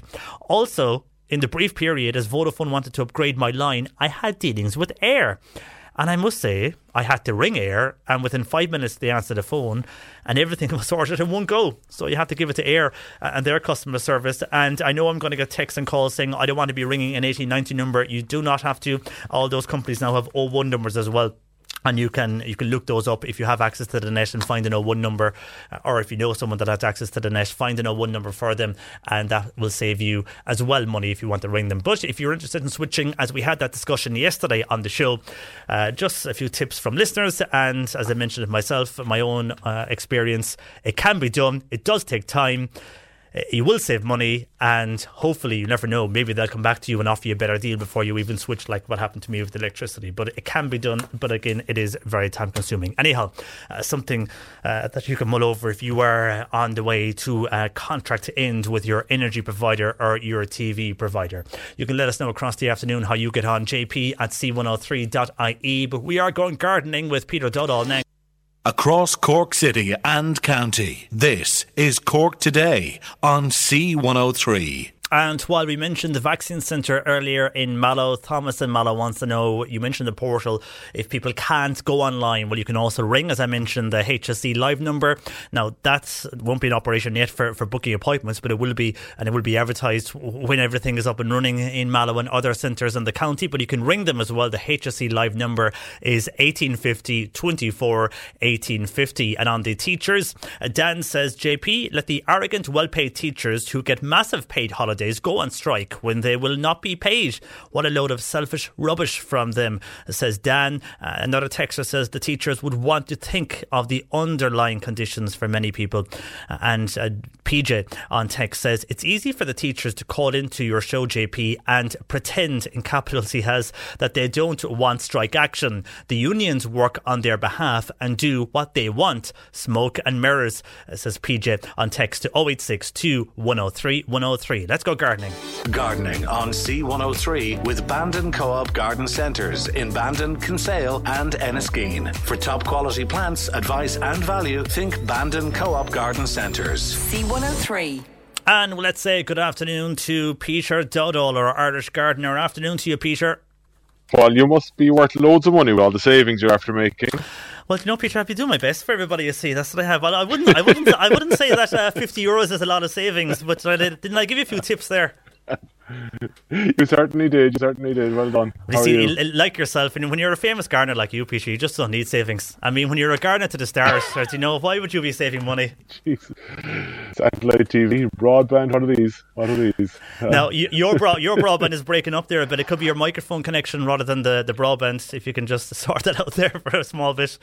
If we can hear you better now. No, speaking of savings, that's Air broadband, so hopefully it's okay. No, it's okay now. I think it's more of a connection than the broadband, but it seems to be okay. Right, let's move on, Peter. Let's get straight into the questions. We've a lot of them in, so I'll get through as many as we can. And I know Bernie sent you a picture from Colette in Kilworth, and Colette says she has these two Piers bonfires, what she calls them.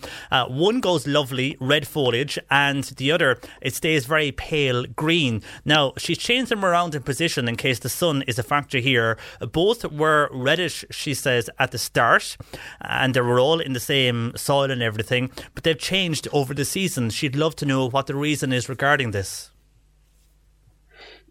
they were both red and they've both changed to green. Is that right? No, one is still reddish, but the other one is pale green, and she wants to know while they're in the same area, why one has changed.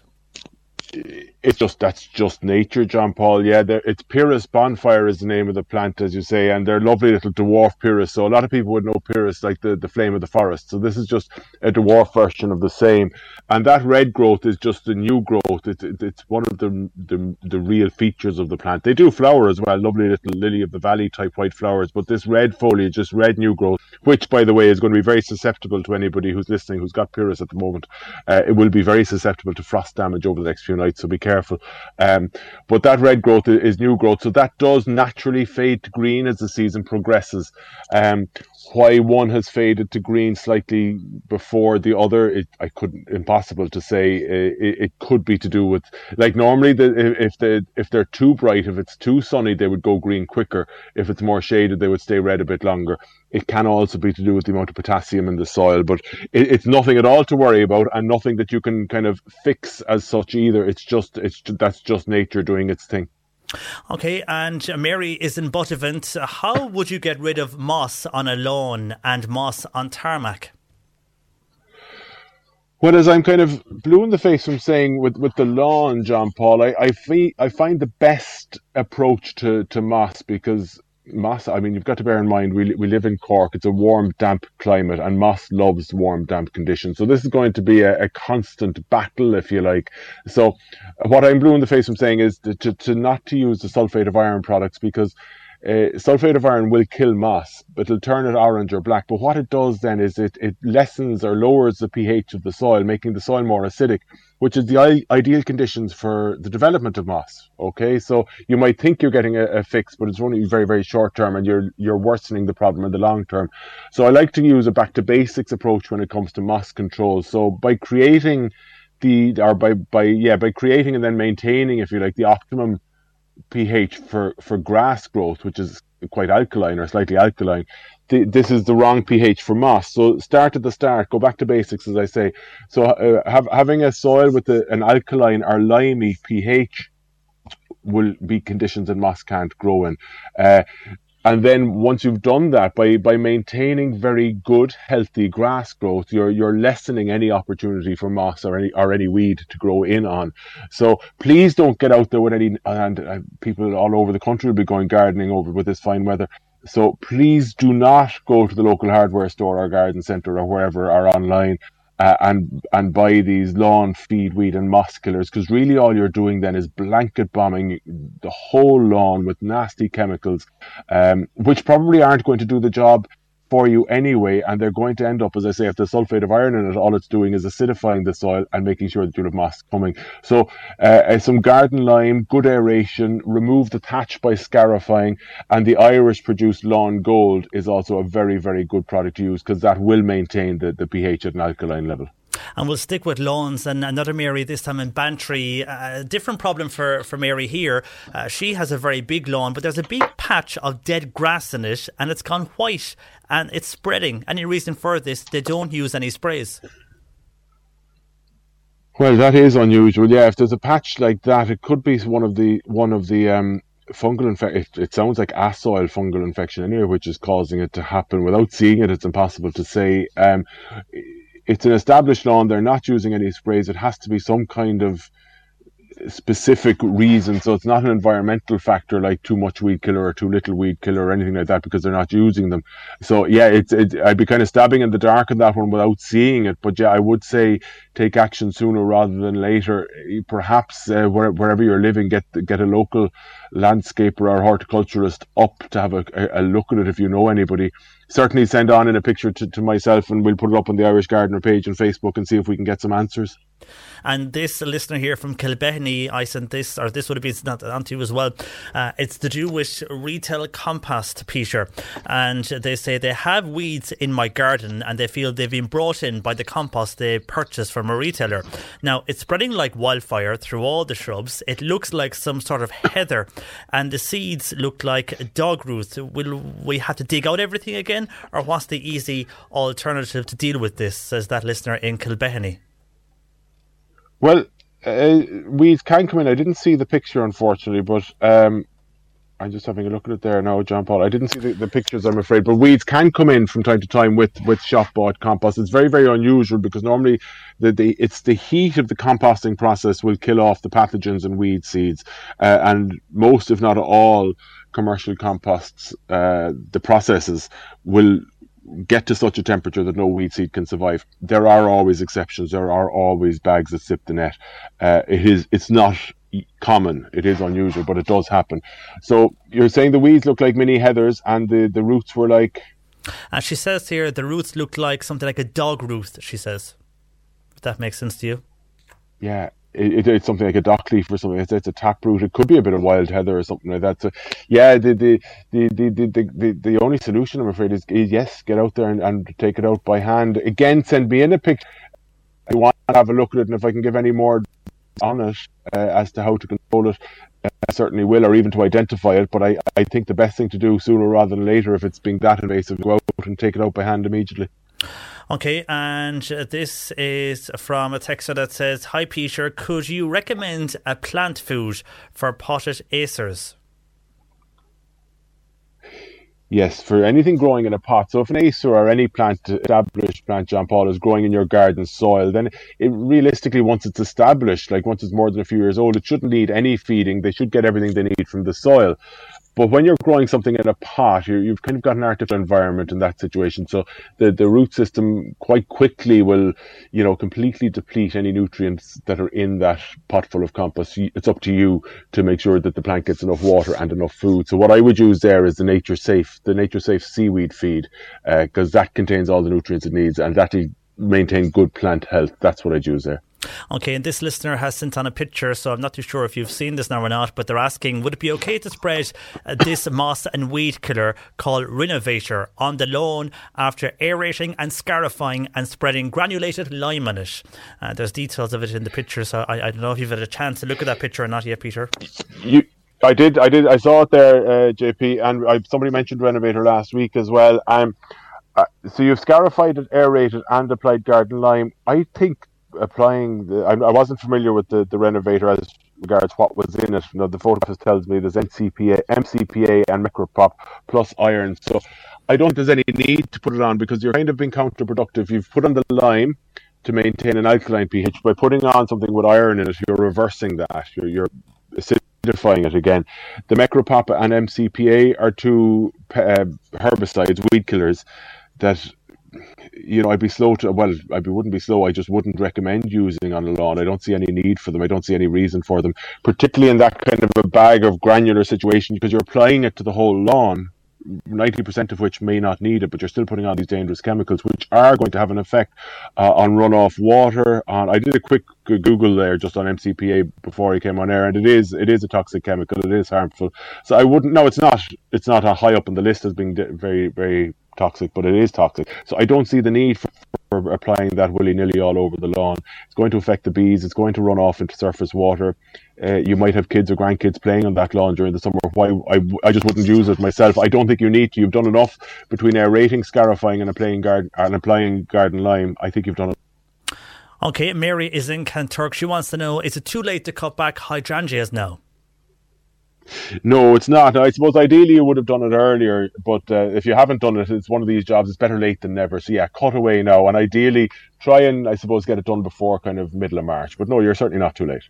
And Maria is in Kinsale. She says she's a lot of thin black worms that are climbing the walls at the moment. Is there any remedy for them? Every night outside the house the walls are covered, but looking for a safe remedy here that wouldn't have any effects on anything growing in the area or on our animals, I suppose, as well. Well, millipedes is what they are, and they do that. And I don't know, I don't understand the story with them, because I remember my own family home where I grew up years and years ago. They used to be just like that. Every night they'd be all over the walls. You might be coming home after a few drinks and thinking you're seeing things, but they're all over the walls. Thankfully, they never came in. But then after a few weeks, or maybe a few months now, I don't know, but you wouldn't see them anymore. So they never really caused any harm. They were just a bit unsightly. And I remember the very first time I ever spoke on this programme, John Paul, more years ago now than I care to remember, with Trish, and it was because somebody had a question about millipedes. Now, I know Jay's Fluid is very good. Just drench the walls with Jay's Fluid and that will stop them coming up. But again, I'm not sure how harmful that is to run off water, or in terms of toxicity, how harmful it is. But I know it does work. It stops them coming at it.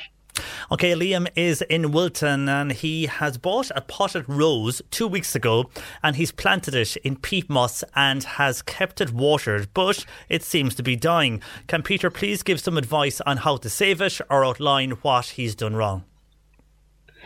Well, it's hard to know, again, unfortunately, without seeing it, because there are some roses that should be kept indoors, and particularly at the moment, if it was in flower, it was probably, if not an indoor one, it was certainly forced, because roses shouldn't be in flower yet. But I'm not sure if that's the case with this without seeing it. So if it is an indoor one, that's the problem. It needs to come in. It's too cold. If it's an outdoor one, then it depends on a few things. Roses really, well, they are in leaf now, but they're not long in leaf, if you know what I mean. So if you got one in full leaf or anywhere near flowering, it would have been grown in an artificial environment, like under glass. It would have been forced. And then depending on where it was purchased, perhaps it was a supermarket, because a lot of the garden centres aren't open. Well, then you put it outside into the Irish conditions. It's not going to, we can't expect it to go straight from a centrally heated supermarket into our gardens and not to wither, if you like. So it's the acclimatizing. So I'd say that's possibly what it is. You've put it into a pot, you've given it with compost, you've given it water. It shouldn't be, I wouldn't imagine it's underwatering at this time of the year because it doesn't need much yet. So I would say it's a temperature issue. So either it's an indoor rose, in which case it should be inside all the time, or it's an outdoor rose, but it was never acclimatized from where it was purchased to being outside. And how you acclimatise it, particularly now, JP, as they're forecasting up to -4 over the next couple of mornings. So how you acclimatise something like that is you move it out for a few hours each day, getting longer each day. So put it out today for 5 or 6 hours and then an hour or two longer, and do this for 4 or 5 days, and it becomes gradually acclimatised to our conditions outside. But as I say, if it's bought in a centrally heated shop, that hasn't been done. But I would err on the side of caution and maybe move it in or cover it for the next few nights. Okay, and Helen wants to know what is the best time, or when is the best time to put in rhubarb stools? Also, would they need to be fed when they are growing? And is now the best time to set a little vegetable garden as well? All from Helen. Well, Helen, the rhubarb stools I'd normally plant kind of earlier in the year, January, February, into March, no problem. But you probably won't even get them now. But if you have them, plant them, sooner the better. But you may not get them anymore. So going forward, I would say next year look for them from kind of January onwards, to get them established before they come into growth. Do you need to feed them during the growing period? I would say yes. Feed them again with that nature safe liquid seaweed, very good, rich, organic feed, and it's important because you're going to be eating it. Obviously, the rhubarb, that it's an organic plant food, and the nature safe is. So feed it with that. You feed it as it's growing. Mulch it during the winter with something like seaweed from a beach that has come in off the storm, or even well rotted farmyard manure. And then is it a good time to start a new little vegetable patch? Absolutely. Your perfect time for it. Start off your seedlings. Most seedlings will still be started off indoors at the moment because it's still a bit cold, with a view to planting out during the next month. But certainly a great time to start.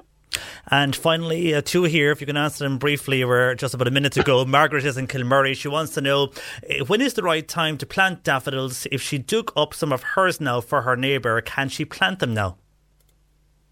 The textbook answer would say, if you're lifting them now, then wrap them and store them somewhere cool and dry until the autumn and plant them out again. However, on saying all that, daffodils are tough as old boots, so if you lift them now and plant them now, I imagine they'll be fine. And Breda in Clondrohid, she's trying to get the classic starter lawn gold. She can't get it anywhere. It's sold out on all the websites. Any idea where she could get it locally there for her in Clondrohid or the Macroom area? In a blatant plug for my own website, theirishgardener.com, I do think we have some in stock in 10 kilos, not the big bags, but we have 10 kilo bags of our buckets of lawn gold at the moment. That's back. She just texted in saying that it was gone from your own website, but that's obviously back in again. So, well, if it is gone, I apologise, but it will go back up in the next couple of days. We're waiting on more. Very good, Breda. Hopefully that helps you. And Peter, you're answering questions again on Friday on your own Facebook page. Yeah, Friday on the Irish Gardener, 1 o'clock. Ask the Gardener is what we call it. You know, it's getting great feedback, John Paul. We're getting about 15,000 people tuning in each week, so it's vibrant. Everyone's gardening at the moment. So yeah, this Friday, 1 o'clock on the Irish Gardener on Facebook. Great stuff, Peter. Thank you for that. We got to as many as the questions as we could, and we'll get back to those we didn't get to on the show next week. For the moment, thanks for joining us this afternoon, Peter. Mind yourself. Take care. And you. Thanks, John Paul. That is Peter Dowdall, the Irish Gardener, on theirishgardener.com, or indeed you'll find him on Instagram or on Facebook at The Irish Gardener. Enjoy your Wednesday afternoon. My thanks to Bernie Murphy, who produced. I'm John Paul McNamara. We'll chat tomorrow morning again with Cork Today, 10 a.m. Normally, being a little extra might be a bit much, but not when it comes to healthcare. That's why United Healthcare's Health Protector Guard fixed indemnity insurance plans, underwritten by Golden Rule Insurance Company, supplement your primary plan so you manage out-of-pocket costs. Learn more at uh1.com. When you make decisions for your company, you look for the no-brainers. And if you have a lot of mailing to do, Stamps.com is the ultimate no-brainer. It streamlines your processes to make your business more efficient, which makes you less busy.